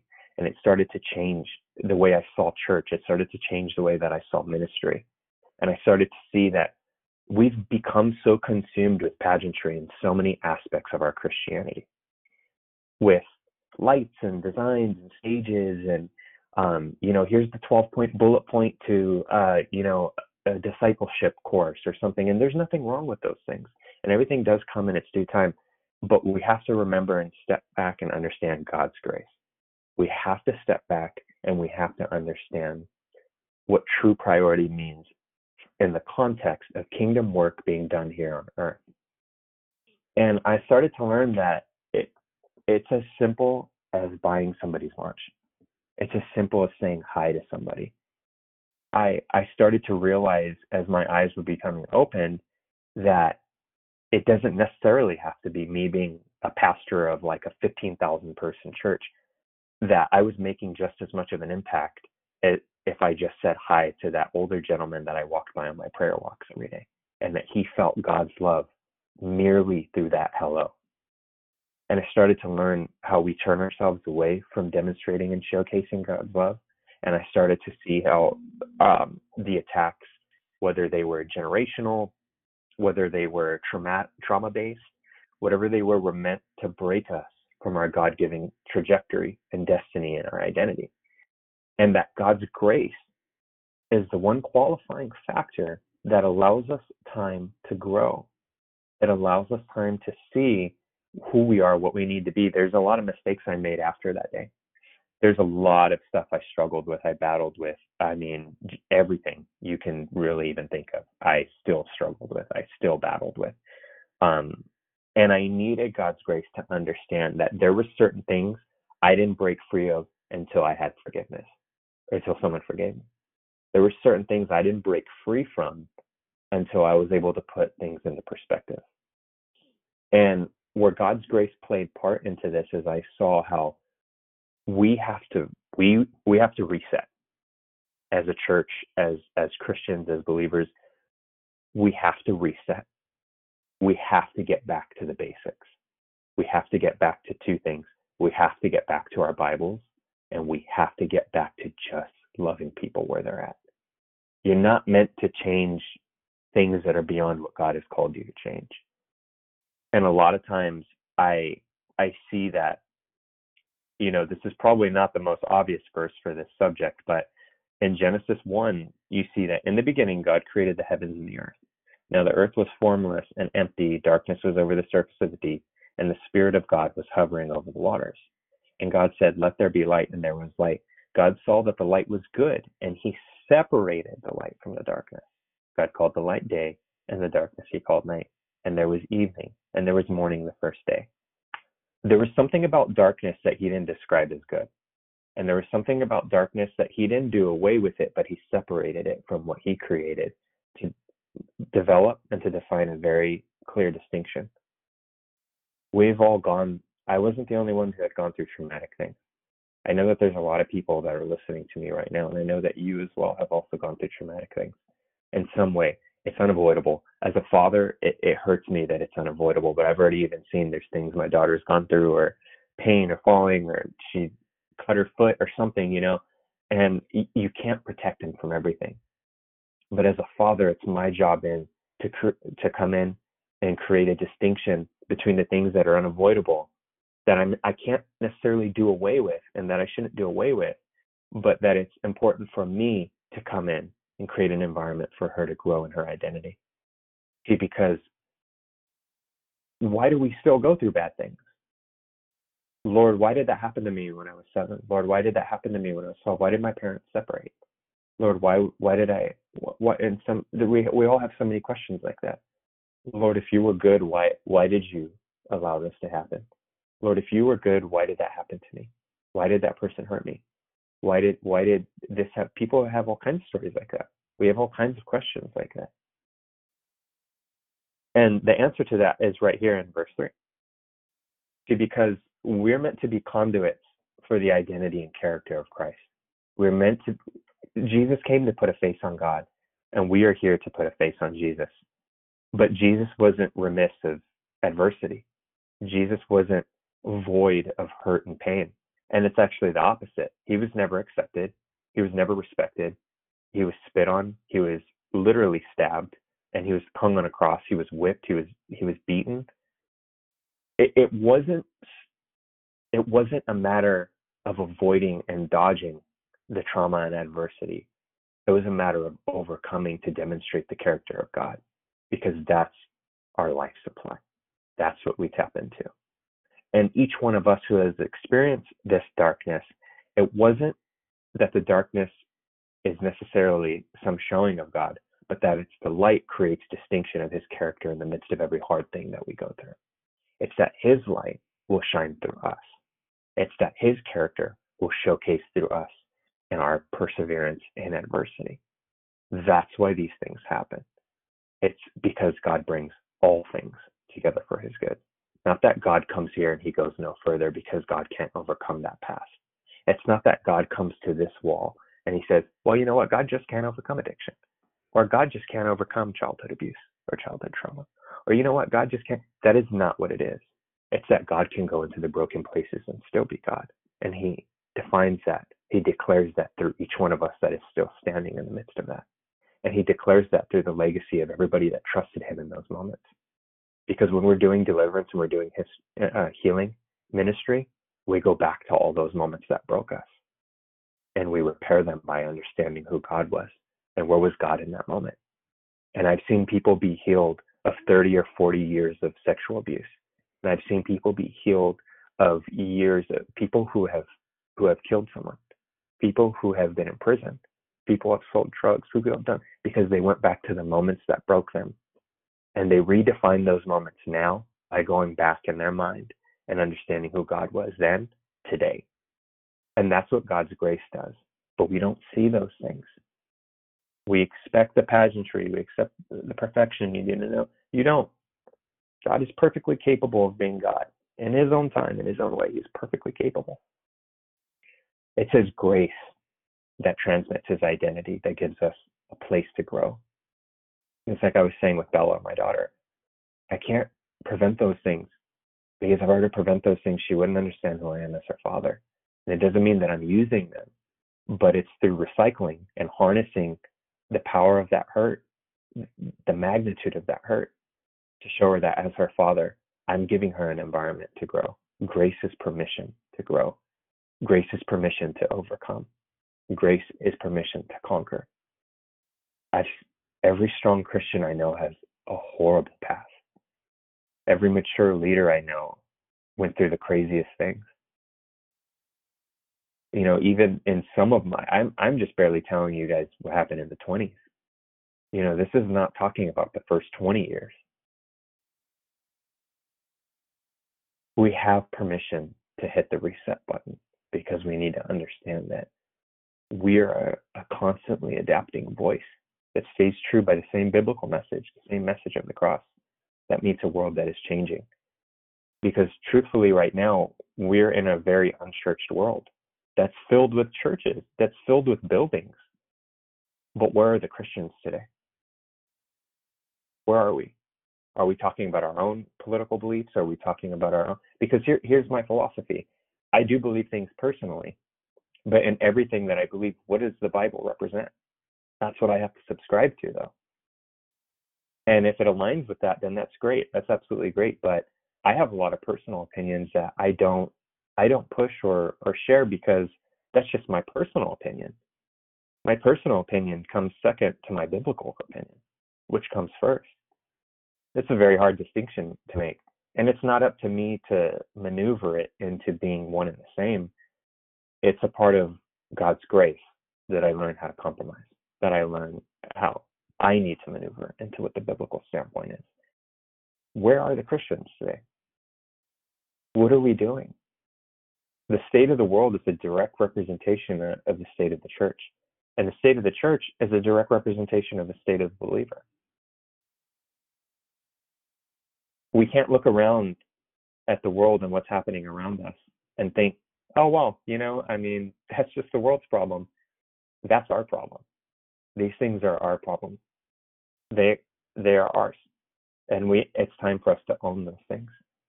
But it's through God's grace, and we have to understand that we're not perfect. We're not meant to be perfect, but we're called to be perfect. And the Bible's definition of perfect is in union with God. And we're in union with God when we're saying what he says, we're praying what he tells us to pray, and we're going to the areas that we don't think we need to be in. Because a lot of us as Christians, and I'm guilty of this too, when somebody has maybe a polar opposite political view or a religious view, or maybe they're Baptist and you're charismatic, and so on and so forth, whatever label we place on things, because we place so many labels on things that we don't even fully identify with, but that we battle for the sake of ego. We do that constantly. How many of us run from that or are aggressive in that? But how many of us are servants in that? How many of us serve the people that oppose us? How many of us forgive the people that oppose us? To live our life the way Christ lived his is a life that is truly a city on a hill, that is truly the light, the candle that you don't put a basket over to close. I say all this and I talk about my testimony because I want to clarify what I saw that we need. And I want to give this to you. Even if this was my last message ever, I want to give this to you to say, start with the small things. With grace, we were given the ability to start with the small things. With God's grace, we are given the ability to reflect on our own sin, to know where we need God and that we need God. We have to offer that same grace to people. I'm going to be honest with you guys. Mainly, a big part of this is due to the pandemic, but we haven't been a part of a church family in about almost 2 years. But we've been absolutely embedded in accountability, mentorship, and community. And I've seen the biggest changes I've ever seen in my life. I've had the biggest breakthroughs in our life that we've ever had. I'm not saying don't go to church. That's not at all what I'm saying. But I'm saying we need to bring that to church. That's what needs to happen. We have to stop playing church and playing Christians. And we need to start being Christians. But it starts with us getting real. It starts with us asking real questions. And are we washing everybody's feet? Are we getting down, washing everybody's feet? Are we serving every single person? Are we being less and lifting up other people? How many times do we want the attention? Do we want the validation? Are we using our spiritual gifts and church office and our title? How many of us are title chasers? How many of us are using something in church to get validity and validation that we needed from our Father that left when we were 1, when we were 2, when we were 3? And so now we need it from every single person that gives us a pat on the back. We have to ask ourselves real questions. We have to genuinely step back and realize that the change begins with us as believers. And that change happens on a platform of grace, where God allows us, like a good father, not to cancel the darkness, but to show his light. And that light shone through us. And I want to encourage you that everything should come back to love. As I close and wrap up today, I know it went super long, but and if you're still with me here and you didn't hang up yet, thank you. I appreciate that. I want to say that it has to all come back to love. God is described in the Bible, word for word. God is love. There's a lot of characteristics and traits that God is, but that is the only one that defines what God is as identity. We must always come back to that. If you're giving a prophetic word, if you're praying for somebody, if you're interceding, if you're reading the Bible, you need to read, understand, and filter everything through love, and understand that. Understand that love looks like correctness sometimes. Love looks like guidance. Love looks like, there's a lot of things that love is. There's a lot of things, and we all learn that over time in our relationship with God. But I want to encourage you, start small. Sometimes it's not the big things and the big conference or the 5,000 person church, or some of us are scared to not go to church. Some of us are scared to step away from ministry. I was scared to step away because I thought I would be outside of God's will. We have to break that kind of thinking. We got to, and I'm not telling people to not go to church. That's missing the point. That's not it at all. What I'm saying is we have to stop pretending that we can move God's hand. We have to stop pretending that we can manipulate God. We're entirely dependent on his grace and his mercy. Exactly what I just read in 2 Corinthians chapter 12, verse 9. But he said to me, my grace is sufficient for you, for my power is made perfect in weakness. It's not a free right for us to go do whatever. I mean, I wasn't getting high and being like, hey, God, my weakness, God's strength, No, what happens is that we have to see in our dependency for God, his character becomes that light that separates the two, right? It's the distinction made between the light and the darkness when we understand our dependency on God, when we understand that we need him, that we are not complete, that we are not perfect, quote unquote. Remember, perfect biblically means union, that we're not a perfect union with God until we understand that we need him. And some of us need to go through things that we're praying for right now, that we're texting everybody, asking everyone to pray for us for. Keep me in prayer for this. If there's a recurring issue in your life, it's still you still don't understand that you're not God. If there's some area in your life, that's an area that God wants to be God over. That's a hard thing. That's a hard pill to swallow. That's very hard for me in the areas that I have that in. And I could think of a couple right now for myself. I'm not separate from that. And they actually are the hardest areas of my life. And I just have to trust God. And it's very, very, very difficult. It's not something that I'm excited to wake up and do every day. There are issues that I ask for prayer for. There are issues that I struggle with. But in my weakness, in my inability to change these things, I understand who God is. And there's a greater, clarified definition to his character and who he is. I just want to close with this and saying, again, I just thank everybody for listening. Thank everybody for calling in. I hope that this encouraged you today. I hope it even gave you faith for people who were maybe in your life right now who are like me and went through what I went through. But we do serve a very powerful God, a very loving God. And I can tell you that any description, anything we've understood here on this side, it's not even close. It's just so much, times it by like a billion. We just don't get it. We can't compute, we can't understand God. It's just everything about it is just so different from what we understand. And the best part of it is knowing that he is good and that he loves us and that he sent his son to die on a cross for us. He gave his first fruit, his son, for us. So I want to thank everybody for listening today. We will get into love, life, and victory, but I want to first, real quick, give anybody who didn't get to say good morning, any happy birthday shout outs, anniversary shout outs, anything like that. We'd love to hear it. If you have anything like that, even if you want to just say hi to somebody that is calling in, I mean, that's great too. You can do that. But yeah, if you would like to do that, take this time to do that, and then we're going to get into, I'll wrangle us back up, and then we'll get into love, life, and victory and talk about what I shared today. So yeah, take this time. If you want to say good morning, you can get to say good morning. You want to say happy birthday or shout out to anybody. Good morning, Mom. Go ahead.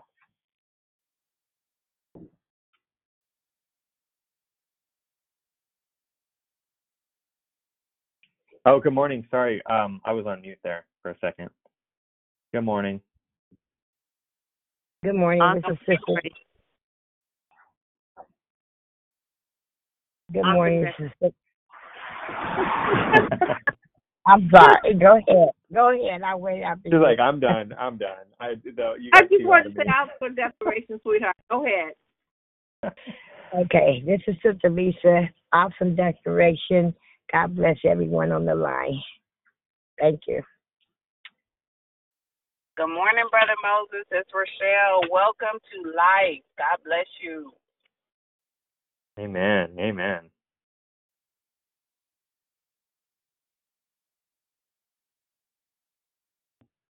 Amen.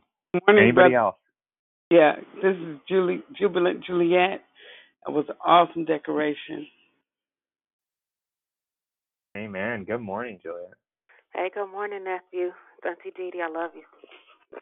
Hey, what's up, Didi? Good morning. Yo, good morning, what's up, Airman? Good morning, Eric.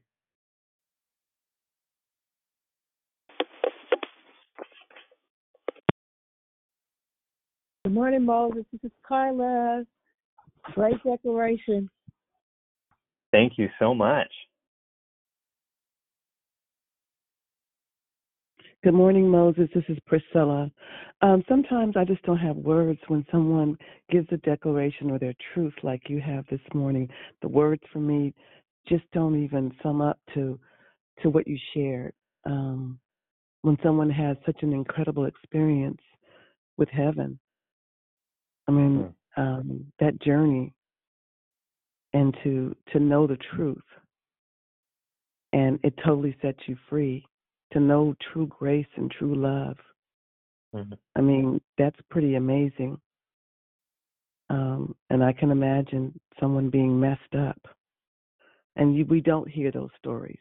We read about that, and that's not what they explain, the process. So I just say thank you,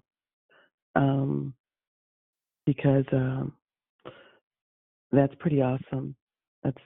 Well, it's awesome to hear and to receive and to be in a place. I don't take that lightly. So I just appreciate you and your ministry and your truth. And I appreciate Declare Victory, the platform, for us to hear that. Wow. Amen. Thank you. I really needed to hear that. Thank you so much. Amen.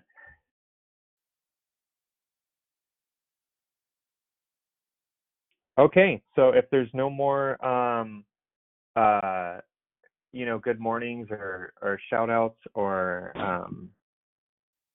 we don't have any of that. I would just ask real quick before we get in, as folks are sharing, if we could just make sure we're on mute. And also, just in case anyone doesn't know, the reason why we we kind of harp on that a lot is just because these messages are recorded. So, a lot of people listen throughout the week or later on. So we try to just make sure the recordings are as clear and understandable as possible, which is why I had to switch my headphones. I know I probably sounded, they were wireless headphones, so I think they sounded bad. And sometimes I sound like I'm in a fishbowl with those. But let's get into it. I want to thank you guys. To be honest with you, this is the first time I've ever publicly talked about what happened to me. And it just feels so good already to even just the feedback just already. To hear those things, it really does feel good. And I just want to use that to encourage you real quick, before we start hearing from everyone, to encourage you to walk forward. And your experience might not be my experience, and that's completely okay. That's completely fine. You might have had similar experiences already and just wondering wow, man, this is interesting that somebody would talk about this. And I had a similar experience too, or something. And that happened to me.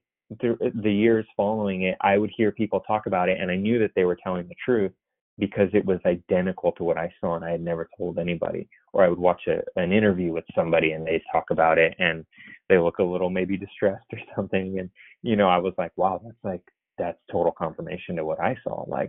And so, it feels, it's hard. I had to come into this, kind of feeling God put on my heart last night and this morning to talk about it and to open up, just knowing that you can get all kinds of reactions telling somebody something like that, let alone a group of people, let alone a majority of people that you've really never met, and then in some cases never even met in person. So that's a very hard thing. I was definitely very nervous and very scared this morning to talk about that. So thank you guys for allowing me a safe platform to share that information. And I just want to encourage everybody today. I hope that you walk away from this encouraged. I know that some of this needs to marinate, and I know that that's not really today's message, quote unquote, wasn't really conventional as the way I've always given messages, but like I said, more of a heart share. So, if it needs to be silent for a little while, we need to just kind of marinate in what God's speaking through. That's totally fine too. But if that's not the case and you have something to share, I know everybody would love to hear from you. I would love to hear from you.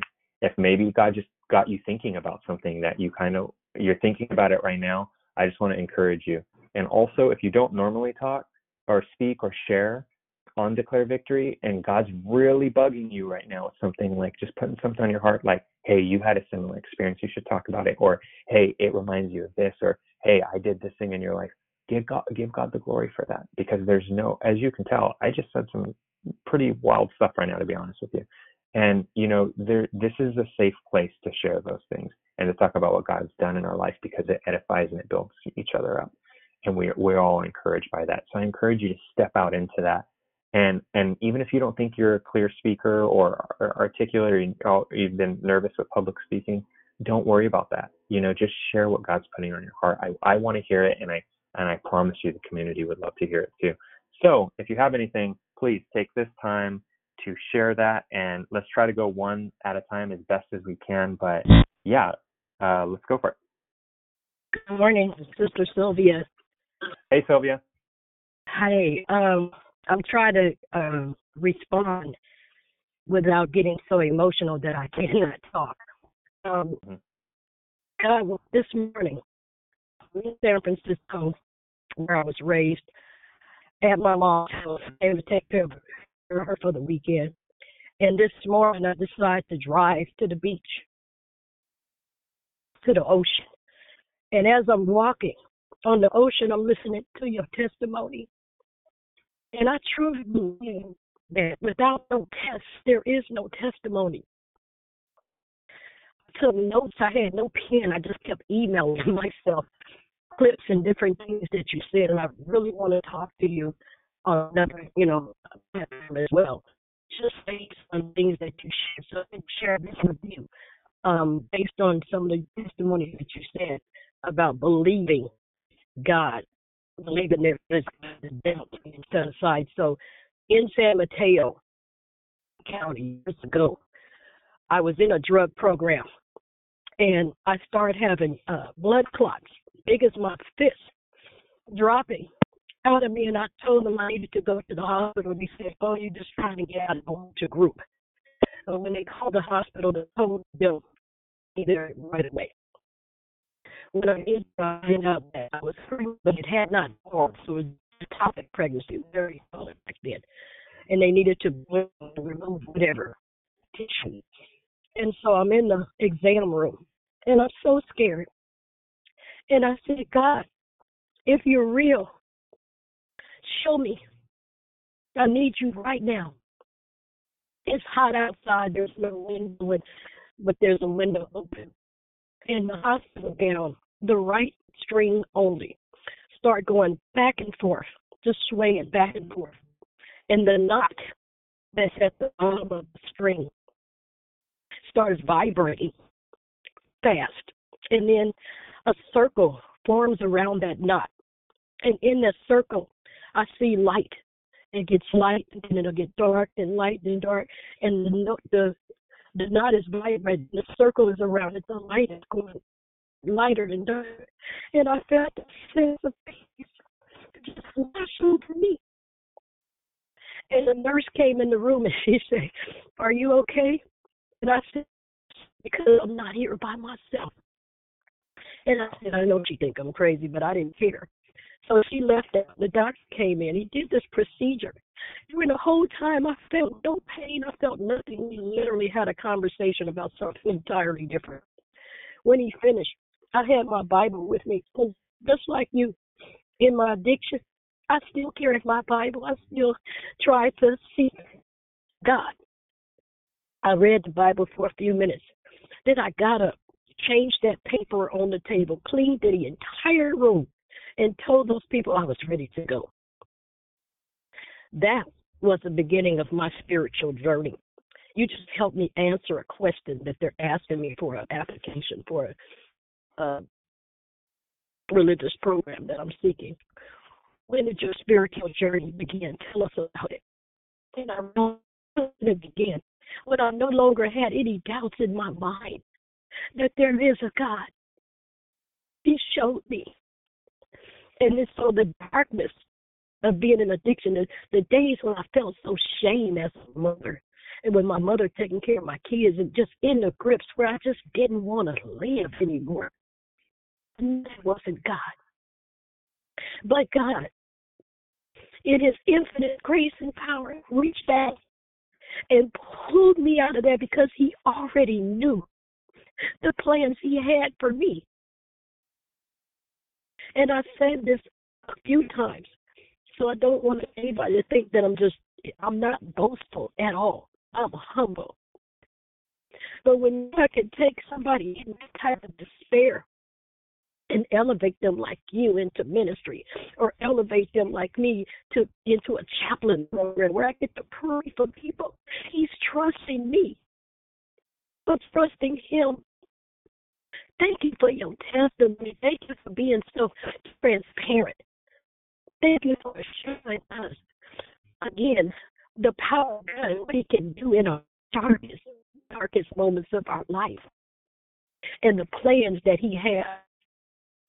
I really would love a chance to just talk to you more about this offline, but I just needed to share it because I listened to every word of your testimony as I walked on that this morning and let it resonate and not just everything that he's done. And the last thing I want to say is that there's a book, and it's called Heaven is Real. It's not like that movie the little boy was. And this lady from Korea is writing about how every single night for a period of her life, Jesus came and got her and took her to heaven and showed her things and told her to write about it. And she did in this book, and I believe that it really happened for her. So thank you. Thank you so much. God bless you.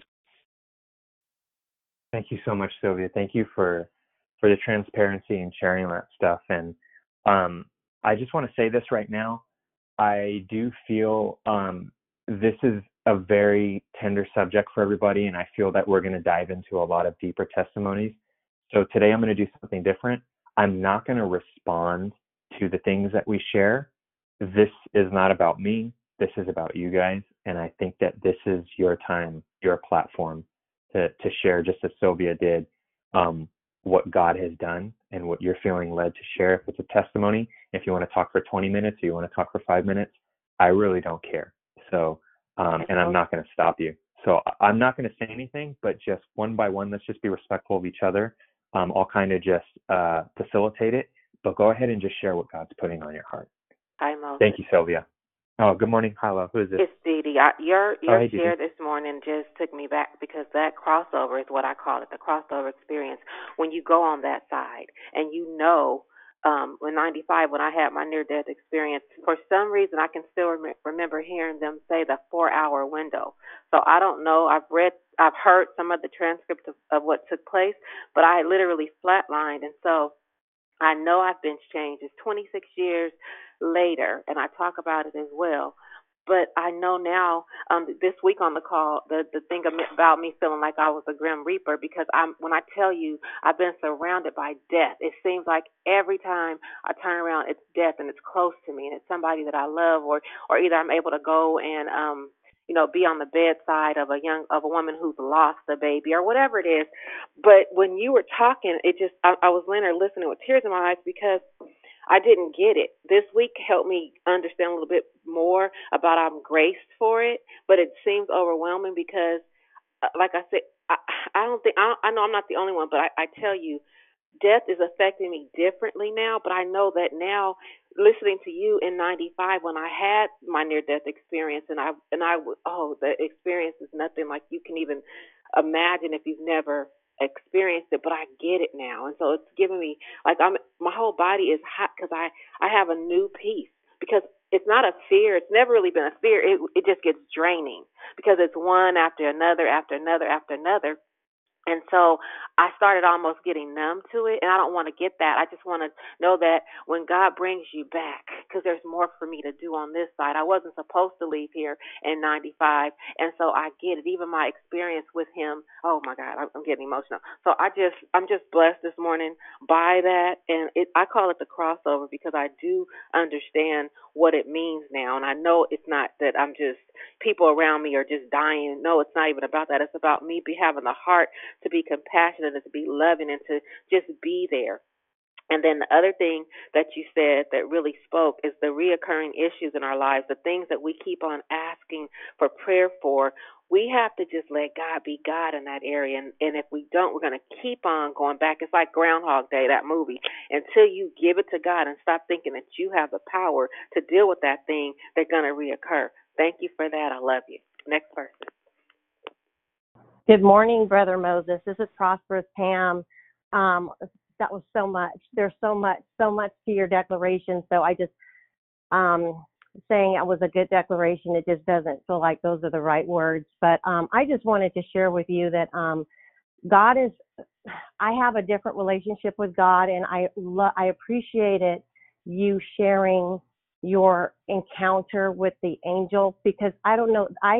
God speaks to me like in my heart, my inner knowing. Like, for example, when I was struggling earlier this week because, my mom's been not well, and I've been one of the primary caregivers of her and just trying to figure all that stuff out, 84 years old. And I found myself going more into the situation than not trusting God. And God reminded me, thank you, Lord. Thank you for the Declare Victory, the women's call on Thursday that we were able to share, and I was able to see where I needed to remember to keep my peace. But what I wanted to share with you is, from when you first, I'm glad you waited 5 years to share your testimony, because, how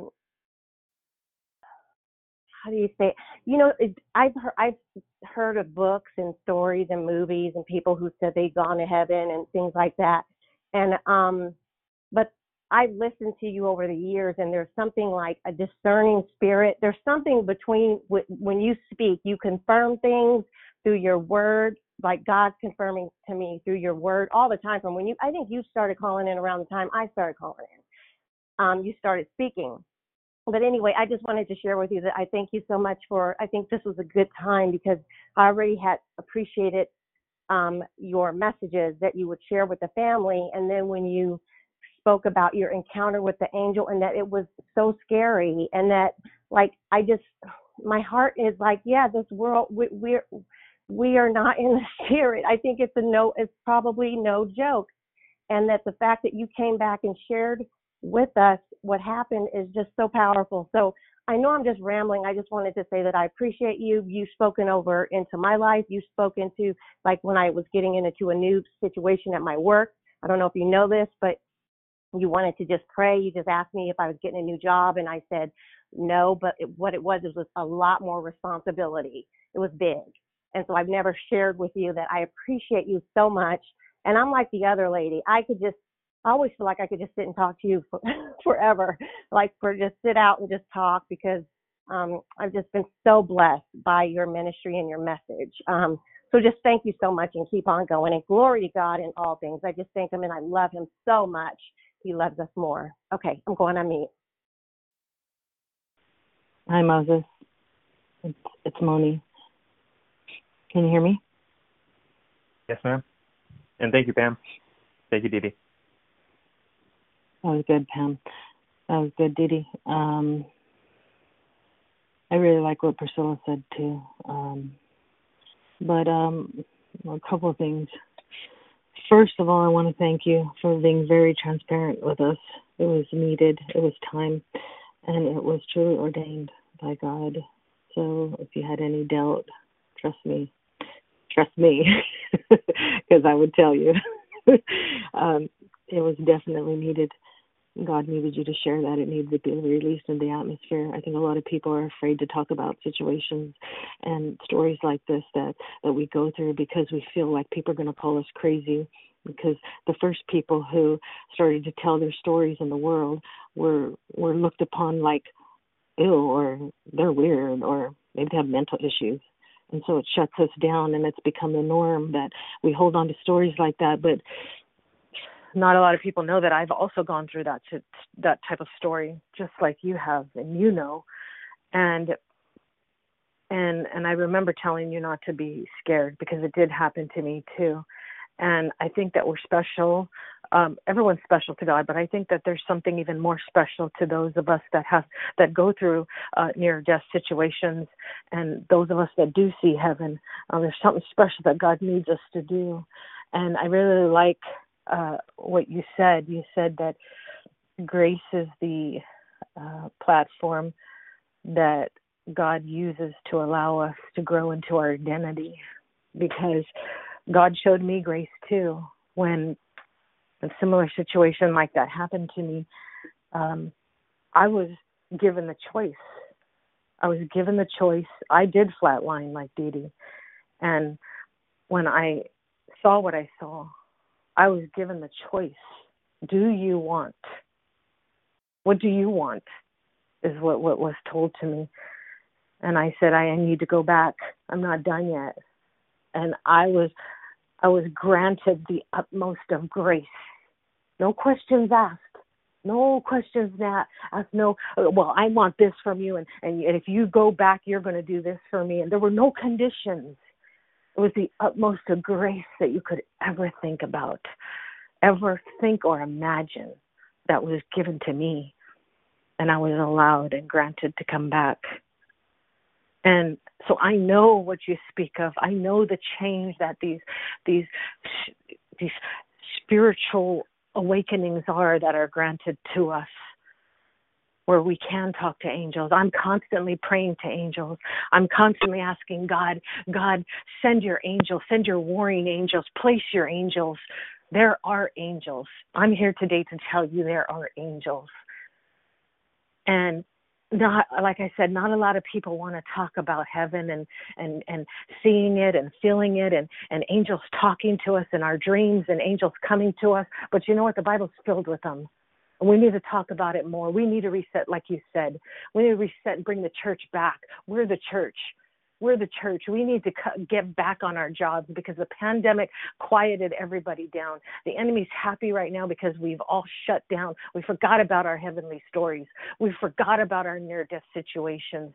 We've been intimidated. We've been shut up too long. And God doesn't want that. God wants us to reset, just like you said. He wants us to open up our mouth and share these stories. Don't think they're, people are going to think I have mental illness or something. No. I'm not going to share this with them. They think I'm crazy. If you let God do it, if you seek God on how to deliver it, He will tell us how and when to deliver it, just like what He did with you today. He told you when it was time to deliver it, and He helped you to deliver it. And we need to have that same faith and hold on to the stories, because those things happen to us for a reason. Those of us that have had those types of situations had it for a reason. We got to give it away. And then those of us that didn't have those situations yet, seek God on what to say, because we all have a testimony. We all have a story. We all should have at least one story at the minimum to help change one life. And even if we were put on this earth to just change that one life, and that's all we're supposed to do, we've got to seek God to direct us to who that one life is, so we know that we did our job. We should be found doing God's work every day. We should be. We're empowered. We all have a testimony. We're all equipped, and we all know how to hear the voice of the Lord. In any case, I'm digressing. I want to thank you for being so transparent, son. I love you so much. Don't stop doing the work of the Lord, because we all needed to hear this message today. Okay, thank you, and I love you. Amen. Thank you, Melanie. Good morning, God morning. This is Jeff King. Moses, wow, hey, what's up, man. Hey, what's going on? Wow. You shared your experience, and I appreciate you doing that. I myself also have experienced some things which I won't go in detail right now because it is kind of lengthy. However, what I am surprised at is that not more people have or would come forth with having experienced things, because even the Bible says in the last days, I think it's in Joel and Acts, if I'm right, that He would pour out His Spirit, and that young man would dream dreams and old man would see visions. So that being said, He told us these things would come about. So I'm just surprised that not more people have experienced it. But yeah, I can relate to what you've been through. I can relate wholeheartedly, and but by the grace of God, it got us where we're at now. All right, I'm done. Amen. Thank you, Jeff. Good morning, Brother Moses. This is Leonia. I appreciate your transparency this morning. I have several stories, and I'm not going into all of them now. But you're right. There are angels. There are angels walking among us now. I remember when Jeff G. first came to North Carolina. I had taken him to town to look for a job, and on our way back home, I went to sleep under the steering wheel. And when I woke up, Jeffrey asked me, where was I going? I was about to hit someone head on. And we were at a canal. The angel, I actually saw this angel pick up my car and set it in the canal. And it was buried so deep until when you're passing, unless you look over, you couldn't see the top of the car. I had to crawl across from the driver's seat over into the passenger seat and crawl out the window to get out. Thank God we both got out without a scratch. And I just wanted to share that this morning. And I know it was an angel because I saw him just pick up that car. And there was another story. I actually died. Moses, I was walking around here every day thinking that I was saved, teaching Sunday school, missionary classes I was teaching, all up in the church. But the sad part about it was the church was not in me. I had, like the other lady testified earlier, I had blood clots, I had diabetes, my heart failed. It was so many things going on with my health. I went into a coma. All of my body parts shut down. I died. But when the first thing I remembered was Christ. I was in hell. I was going to hell.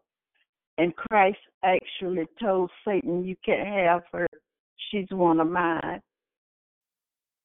And he brought me back.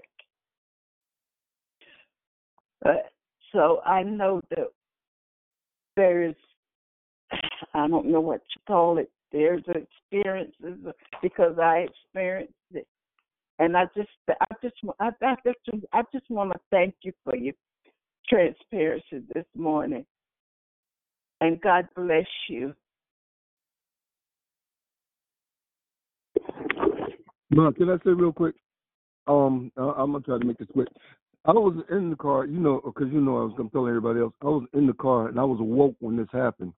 To give a little more detail and visual on the canal. So we're going over a bridge. It's a 2-bridge road. We went over the first bridge, but the second bridge had 2 trees around it. When the car hit the first tree, we weren't doing no more than about maybe 45 to 50 miles per hour. But the car itself went airborne. It was just like she said, like an angel actually picked the car up. We went straight up. It wasn't in no angle. We went straight up. We went straight over the canal and landed on the other side of the tree, on the second tree. I mean, that's unexplainable. We're nothing but angel or God himself. All right, I just wanted to get that detail. Yeah, Jeffrey, I think you have, Moses, I'm sorry. you have the other time mixed up with you have the last time mixed up with the first time. What you're talking about is when I knocked those trees down and we came within 200 feet of That's going right. Coming into back the from the river. doctor's office. Yeah. Yeah. Coming back from the doctor's office. Okay. Exactly. All right. I'm done. Okay. Going back on mute. Wow, thank you guys. I mean, that's just powerful. Wow. I'm literally speechless right now hearing that.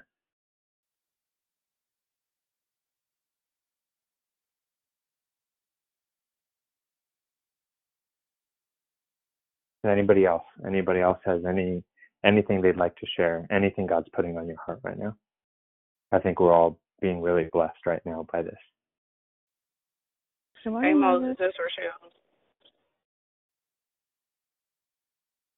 Go ahead, Rochelle. That was Rochelle and who else? Okay, Rochelle, go for it. Hey, sorry for the background noise. I'm looking for something in my car. But as I sit here and I listen and your declaration, it's so many things, that happens when God does visitations and show things. And a lot of times I get afraid and I have to realize and I have to condition myself constantly and say, He didn't give you a spirit of fear. He's supernatural. These things are not spooky, ooky. It's none of that. It's not freaky. None of that. It's supernatural. So it's not the same as what you would expect or what you would see. So I had to, and he had to tell me to lose myself in him. And in my prayers, and we talk about the angels and we talk about the scriptures and encamping angels round about, those are his messengers. And if we're calling on them, then we have to know that, and I'm not talking to anybody, I'm talking to me, and I'm just saying what I have to realize, what I believe in within me, and what I pray, God's word over my kids and over everybody. I have to put them in place for myself. I believe them, but a lot of times I don't put them in place for myself. I see things and I'm just like, that's not what that is. But I have learned just to go back and sit and meditate and ask the Lord to make it clear, make everything clear. Bring revelated knowledge. That's revealing the things in the mystery through his wisdom to help us to understand. So thank you for your transparency and helping us to understand that He's God and he's supernatural. His Holy Spirit and his angels and everything about kingdom is not normal. And I'm speaking for me. I'm not telling anybody anything, but what I am saying is that he is kingdom and he is supernatural. So don't be afraid. Don't be afraid. Just know that it's supernatural and it's way beyond our finite minds. But just to trust him and learn him and have that relationship, that real intimate relationship and knowing who he is and whose we are and just learning him.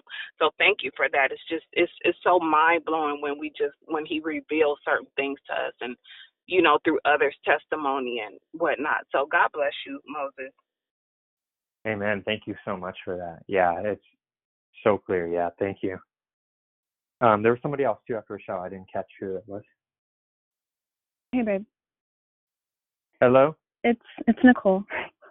Oh, dang. Hey, what's up, babe? That was my wife, Nicole, everybody. I was like, who's calling me babe right now? I was like, man, Nicole's listening. Only one woman, out. babe. Only one woman. I just want to just tell you how much I'm proud of you and just watching you grow just throughout these few years of you doing Declare Victory and just seeing how your transparency it's everything. Like, I don't want you to ever stop being transparent, and I'm really proud of you for sharing the story. I know this has been on your heart for so long, and we've talked about it, and it was scary for you, and by you speaking on it and giving people permission even that were even scared or may have been scared to, like, not be scared anymore and giving them a different insight, different perspective, it's just huge. And I'm just extremely honored to be your wife, and I'm extremely grateful that you're our daughter's father and our soon one day, whenever he may come, our next baby's father, because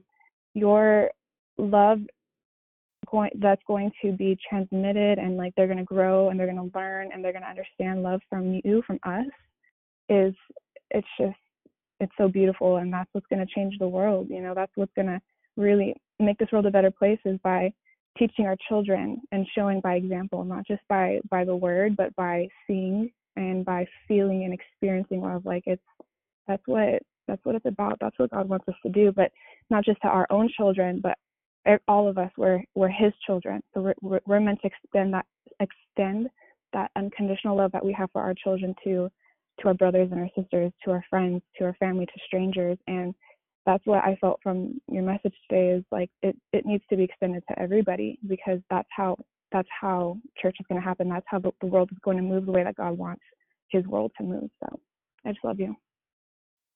Amen. Thanks, babe. I appreciate that. I have to use the bathroom after you are done getting ready in there. And thank you for calling in. And thank you.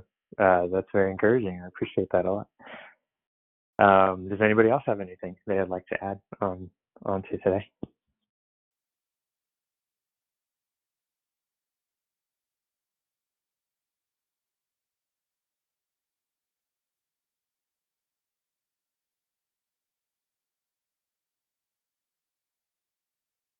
This is Imani. I was super late, but I thought what your wife said was very sweet. She supports you. Thank you. Amen. I agree. Thank you. I just want to add one last thing. This is Sister Sylvia again, because I was trying to take notes with no pen. So I had to keep emailing. I was emailing myself while I was walking on the beach. And one thing I just thought about was something you said, that we cannot compute or understand some of the things when it comes to God. This is what I wrote. And I had to email myself that because my mentor, Sister Lisa, I've talked to her so many times. I'm like, I don't understand, like, what's going on, and she just helped me to realize that, God is mystic. We're not going to understand. It's not our job to understand everything He does or everything He says. Just know that He is. Yeah. And Amen. so that I had to email myself that, because that's what I was looking for. We cannot compute or understand. Thank you so much. And thank you for your wife, Nicole. God bless you and your family. And hopefully it's not out of place to ask, but I really would like to have a conversation with you, if it's possible, off the platform. Thank you. Yeah, absolutely. I wanted to, I don't have social media or anything, like that, but I wanted to throw out my email too at the end of this. So if, anyone has any questions and maybe you don't want to ask here, just shoot me an email or something. And I would love to hear from everyone. If, like I said, if maybe there's something offline you want to ask, or something maybe you're just kind of curious about, or just to say hi. Because like I said, I don't have social media. So pretty much just whoever I'm texting in my phone, that's who I socialize with. So, Hey, hello. Yes. Is this it you? Edie. I wanted to just say, Nicole, oh my goodness, just her sound. I look forward to hearing her. Me and your mama, we got things, I can work some stuff out, but just her sweetness. Yeah, you get her, Moni. Come on, Nicole, we need to hear you. I will. But She's next. Yeah, that Where's Lisa? The part that because Sylvia says it, and I just want her to tap into Deuteronomy 29:29, because we have to know that the secret things belong to the Lord our God, and that's in everything. All the things that we've been through, going through, have gone through, have been delivered from, they're not for us to understand.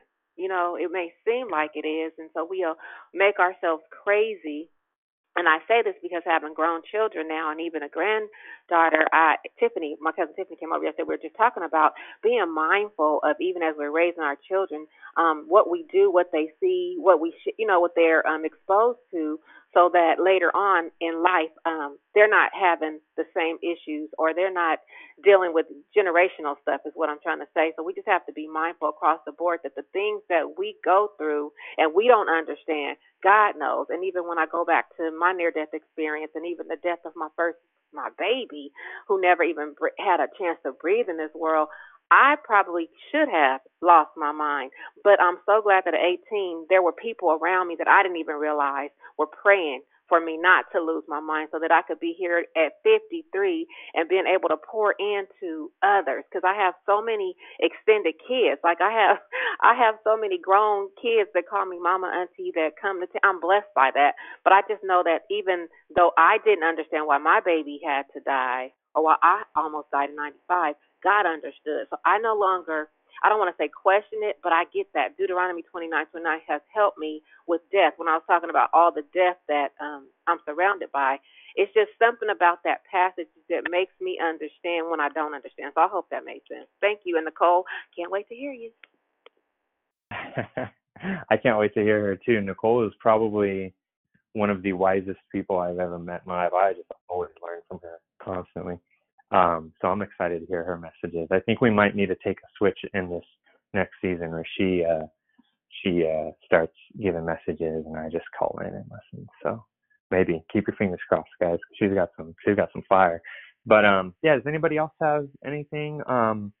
I mean, however long we go, I mean, I'm not doing anything. So, if anybody has anything to share.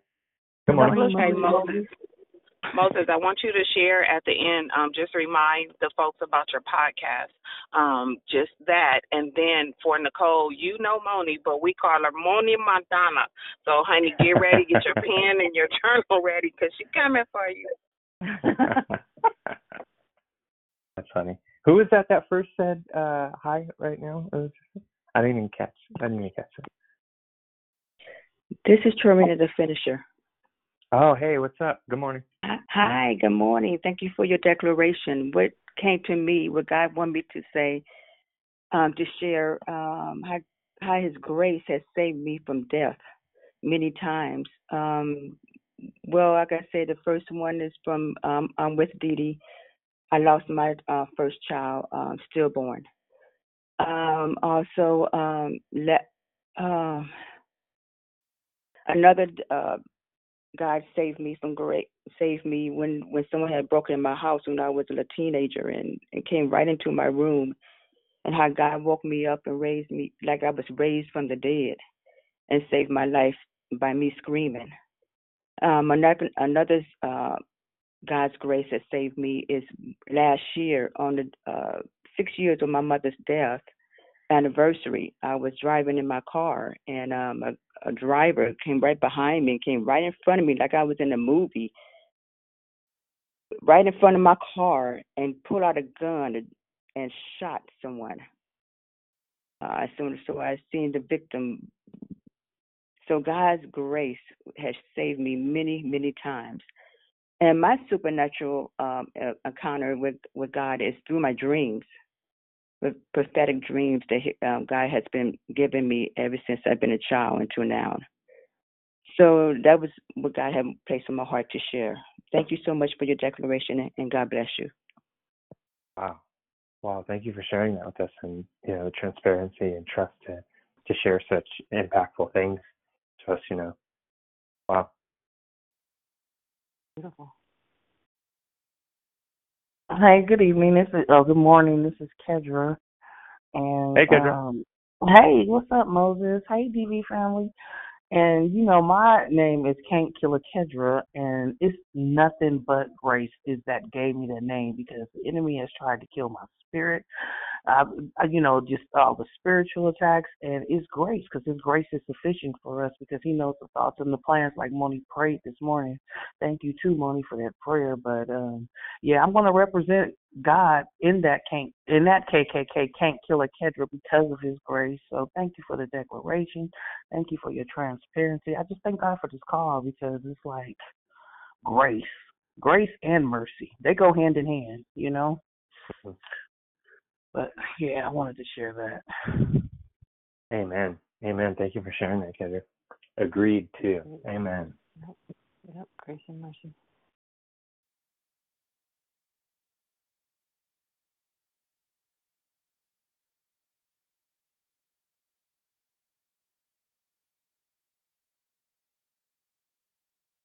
Anyone else?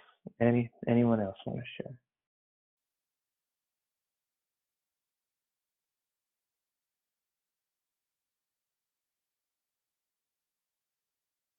Okay. Well, we're kind of about maybe 20 minutes past, but I just want to individually, just everybody who shared, thank you so much. I mean, with just the fact that you trust to share those stories with us, I obviously can relate because I was very nervous to share today.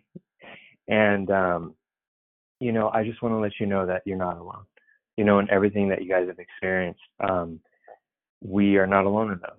And it's meant for us to talk about God's grace because there are a lot of people that didn't make it. And we have to understand and step back and remember, a lot of us right now, if you're listening in, you are still breathing here today. You are not in a jail cell. You are not in a grave. You are not in a hospital bed right now. I hope you're not. But I just want to just say that, you're here for a reason right now.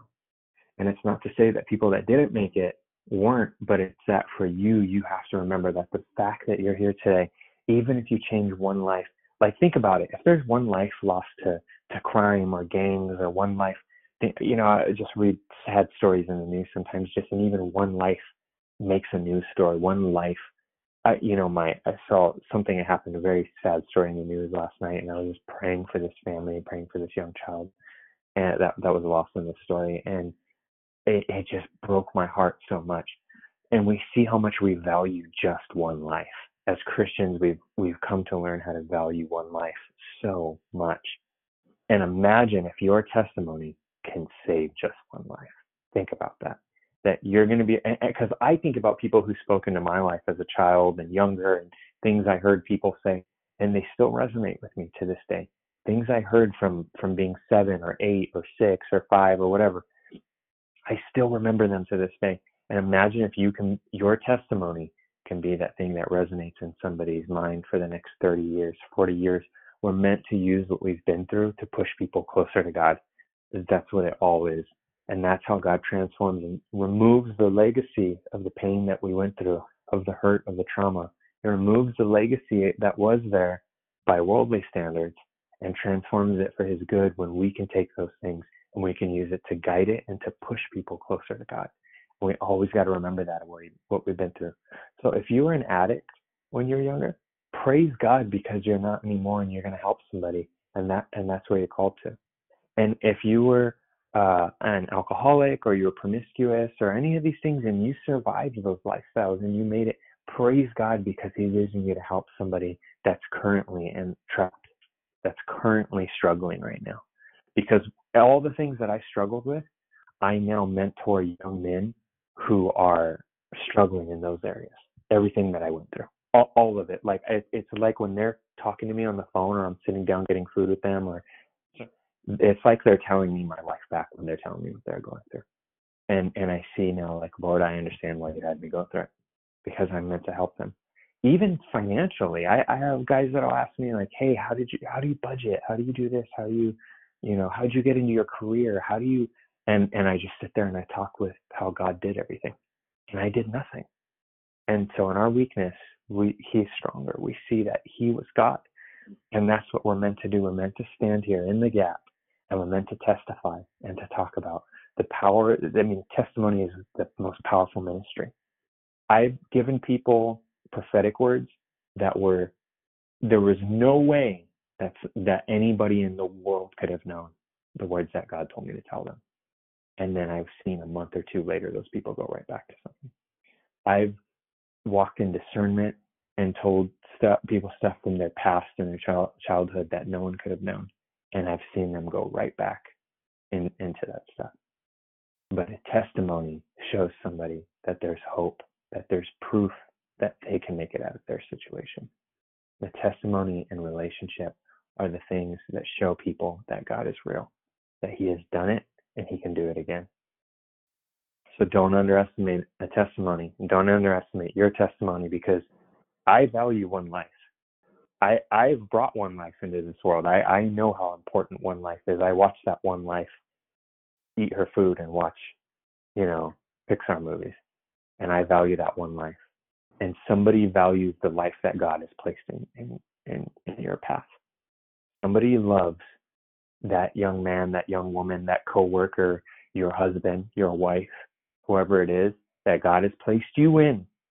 Okay? Don't worry about the Facebook ministry and the Declare Victory and all those. God will work all those out. The Declare Victory has been thriving for years. The Declare Victory is going to thrive for more years. Even if everybody quit today, God would bring 30 more people on the team tomorrow. He's just what he does. It's his ministry. It's not any of ours. Okay, but we need to focus on the little things, the people he's placed in our life now, your coworker, that person that you see at the mailbox at your apartment complex. Every time they always are there. Like, why are they always there when you're there getting mail? That's the person God wants you interceding for. That freeway, that you avoid that freeway because it's always congested and there's always defensive drivers on it. That's the freeway God wants you to be praying for. He wants you to be praying for the drivers that are on that freeway. That one neighborhood, whatever it is, that one coworker that just always irritates you. They always have an attitude for everything. You can't even ask. You don't even want to ask them for anything because you know they have an attitude. Guess who you're supposed to be interceding for? You know, I hate to say it, guys, but we are the sacrifice. You know, he's the fire. You know, so we got to go into that, and we got to know that he's going to use us to provide for people. There's some of you on the call right now, your calling is to generate wealth. Like, you have a blessing in business and in industry and negotiation because you're meant to create wealth, because God wants you to buy houses for halfway homes and for people who are recovering or people who are getting out of prison who need to get on their feet. Or, he wants you to financially help families with rent and their phone bill and all those things. And he gave you the ability to generate wealth. There's people on here where you have a calling to praying and interceding for healing long term, where if somebody has cancer, you're meant to, in the secret, in the shadows, be interceding for them and fasting for them for 6 months to get healed, because nobody else is gonna do that, but God wants you to do it, and he's called you to do it because you're an intercessor. There's people on here that you have been called to the medical field. There's people on here, you have been called to the service industry. And to you might be thinking, this is just a holdover job. But God's saying, no, this is a place where I'm going to maximize what I've put inside of you. In your lifetime, I'm going to reach thousands of people that you interact with every day on public transit, because this is where I have you right now. I used to pray for people taking the bus, and I knew that's God. That's where he put me. I've prayed for people in traffic because I was in Bay Area traffic for 3 hours a day. You know what I mean? And I would just look at the cars next to me and be interceding and say, God, show me what that person's going through. And then when I would forget to do it, he'd have somebody cut me off. So I remembered to be praying for somebody. And I love how he does little reminders like that. But, that's what I'm saying. Your life is valuable beyond what you can understand. One life is so valuable. Your life is valuable. And to us that have lost someone, we really know the value of life. If you have lost somebody, or a child or a loved one, or somebody who it hurt losing them, or even the idea of losing somebody right now, you know the value of a life then. You absolutely know the value of life. So imagine how God feels. Imagine what God's business is towards each one of us. So I want to encourage you today. I really want to encourage you today. Go forward and don't shut up. Like, be a motor mouth for God. They used to call me a motor mouth when I was a kid because I just would not shut up, and I had questions, and I talked, and I was a little bookworm. I was a nerd. I had my polo tucked into my khakis and my hair slicked back, and I used to be like, did you know that a hippopotamus traveling into, and I had all these facts. I just never shut up. You need to be like that for God. Don't shut up about God. And you don't even need to be talking scripture or Bible all the time. Just love on somebody where they're at. I have relationships and friendships right now where all I do is talk with them about football. All I do is I talk about one friend, older gentleman. I'll reach out to him once a week or something, and we'll just talk about one thing. And God is so honored in that. And God is blessed in that friendship. And it's a friendship of honor. It's a friendship of creating a culture of honor. God uses everything inside of you because you're contagious as a Christian. Everything you touch is going to have God's fingerprint on it. Every person you say hi to, every file you open up and click on at work, every email you respond to at work, every messaging system that you use at work, you're going to transmit God's love through everything you do. So I hope that you guys are encouraged by today's message. I was very much blessed and encouraged by everybody's testimonies. I'm so thankful. I'm just so thankful for each and every one of you, and each and every one of you that shared. You have blessed me so much today. So thank you, everybody. Thanks, guys, for hanging in there with me. I know it was a long message today for a heart share, and I know that we went over by like 30 or 40 minutes on the Love Life Victory, but you know, it is what it is. But thank you, guys. So I'm going to close this out in prayer, okay? Lord, Don't I forget thank the you. email. Oh, yes. Also, to those of you who have a question, maybe you want to reach out, say hi. My email is MOSES, Moses. If you need a reference for how to spell that, you all have a Bible. Last name is Abrego, ABREGO, @gmail.com. You can go ahead and shoot me an email there. I get email just like I get text, so, you know, but also I apologize if it gets lost in there or anything like that, but thank you in advance for that. And thank you again to everybody. Just once. Okay, real quick. The email is MOSESABREGO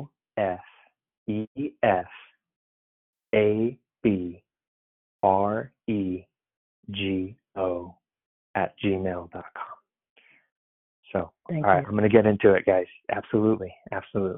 So let's get into it.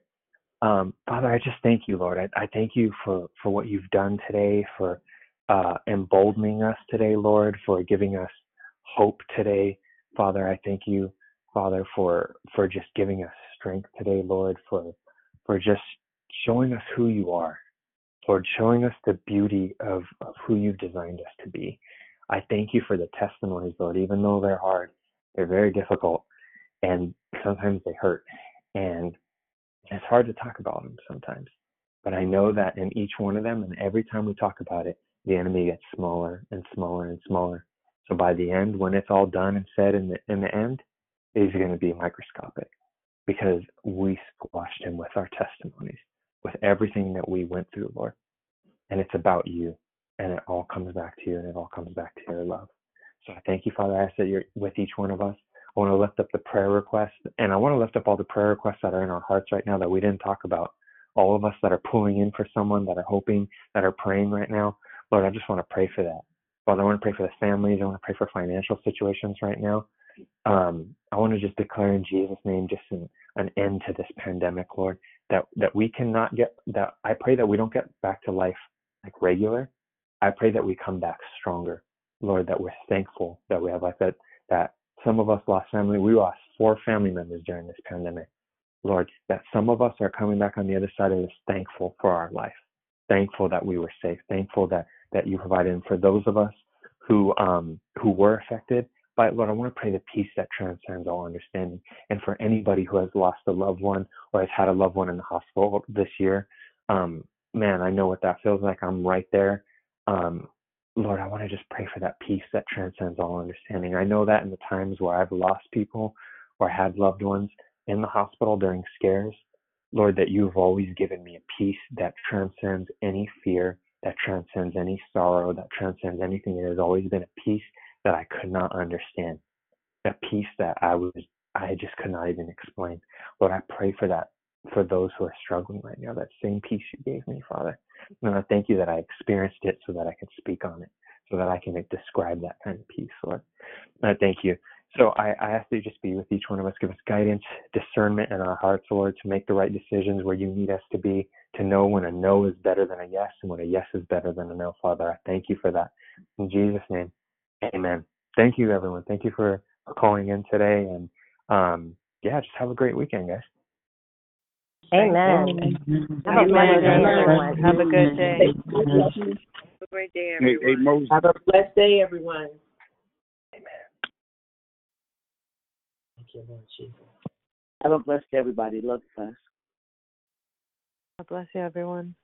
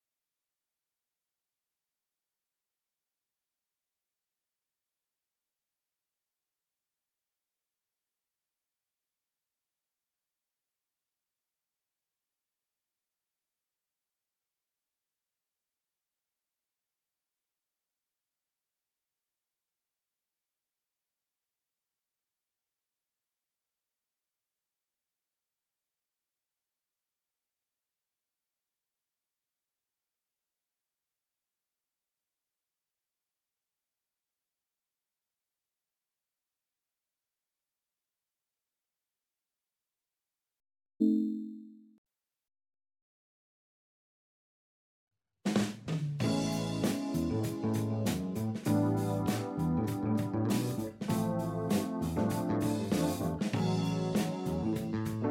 hope, walking in the truth, praying for our youth, having been supporting one another. A living faith is what this life promotes. Committed to press on, reaching life, forgiving one another while staying on our knees.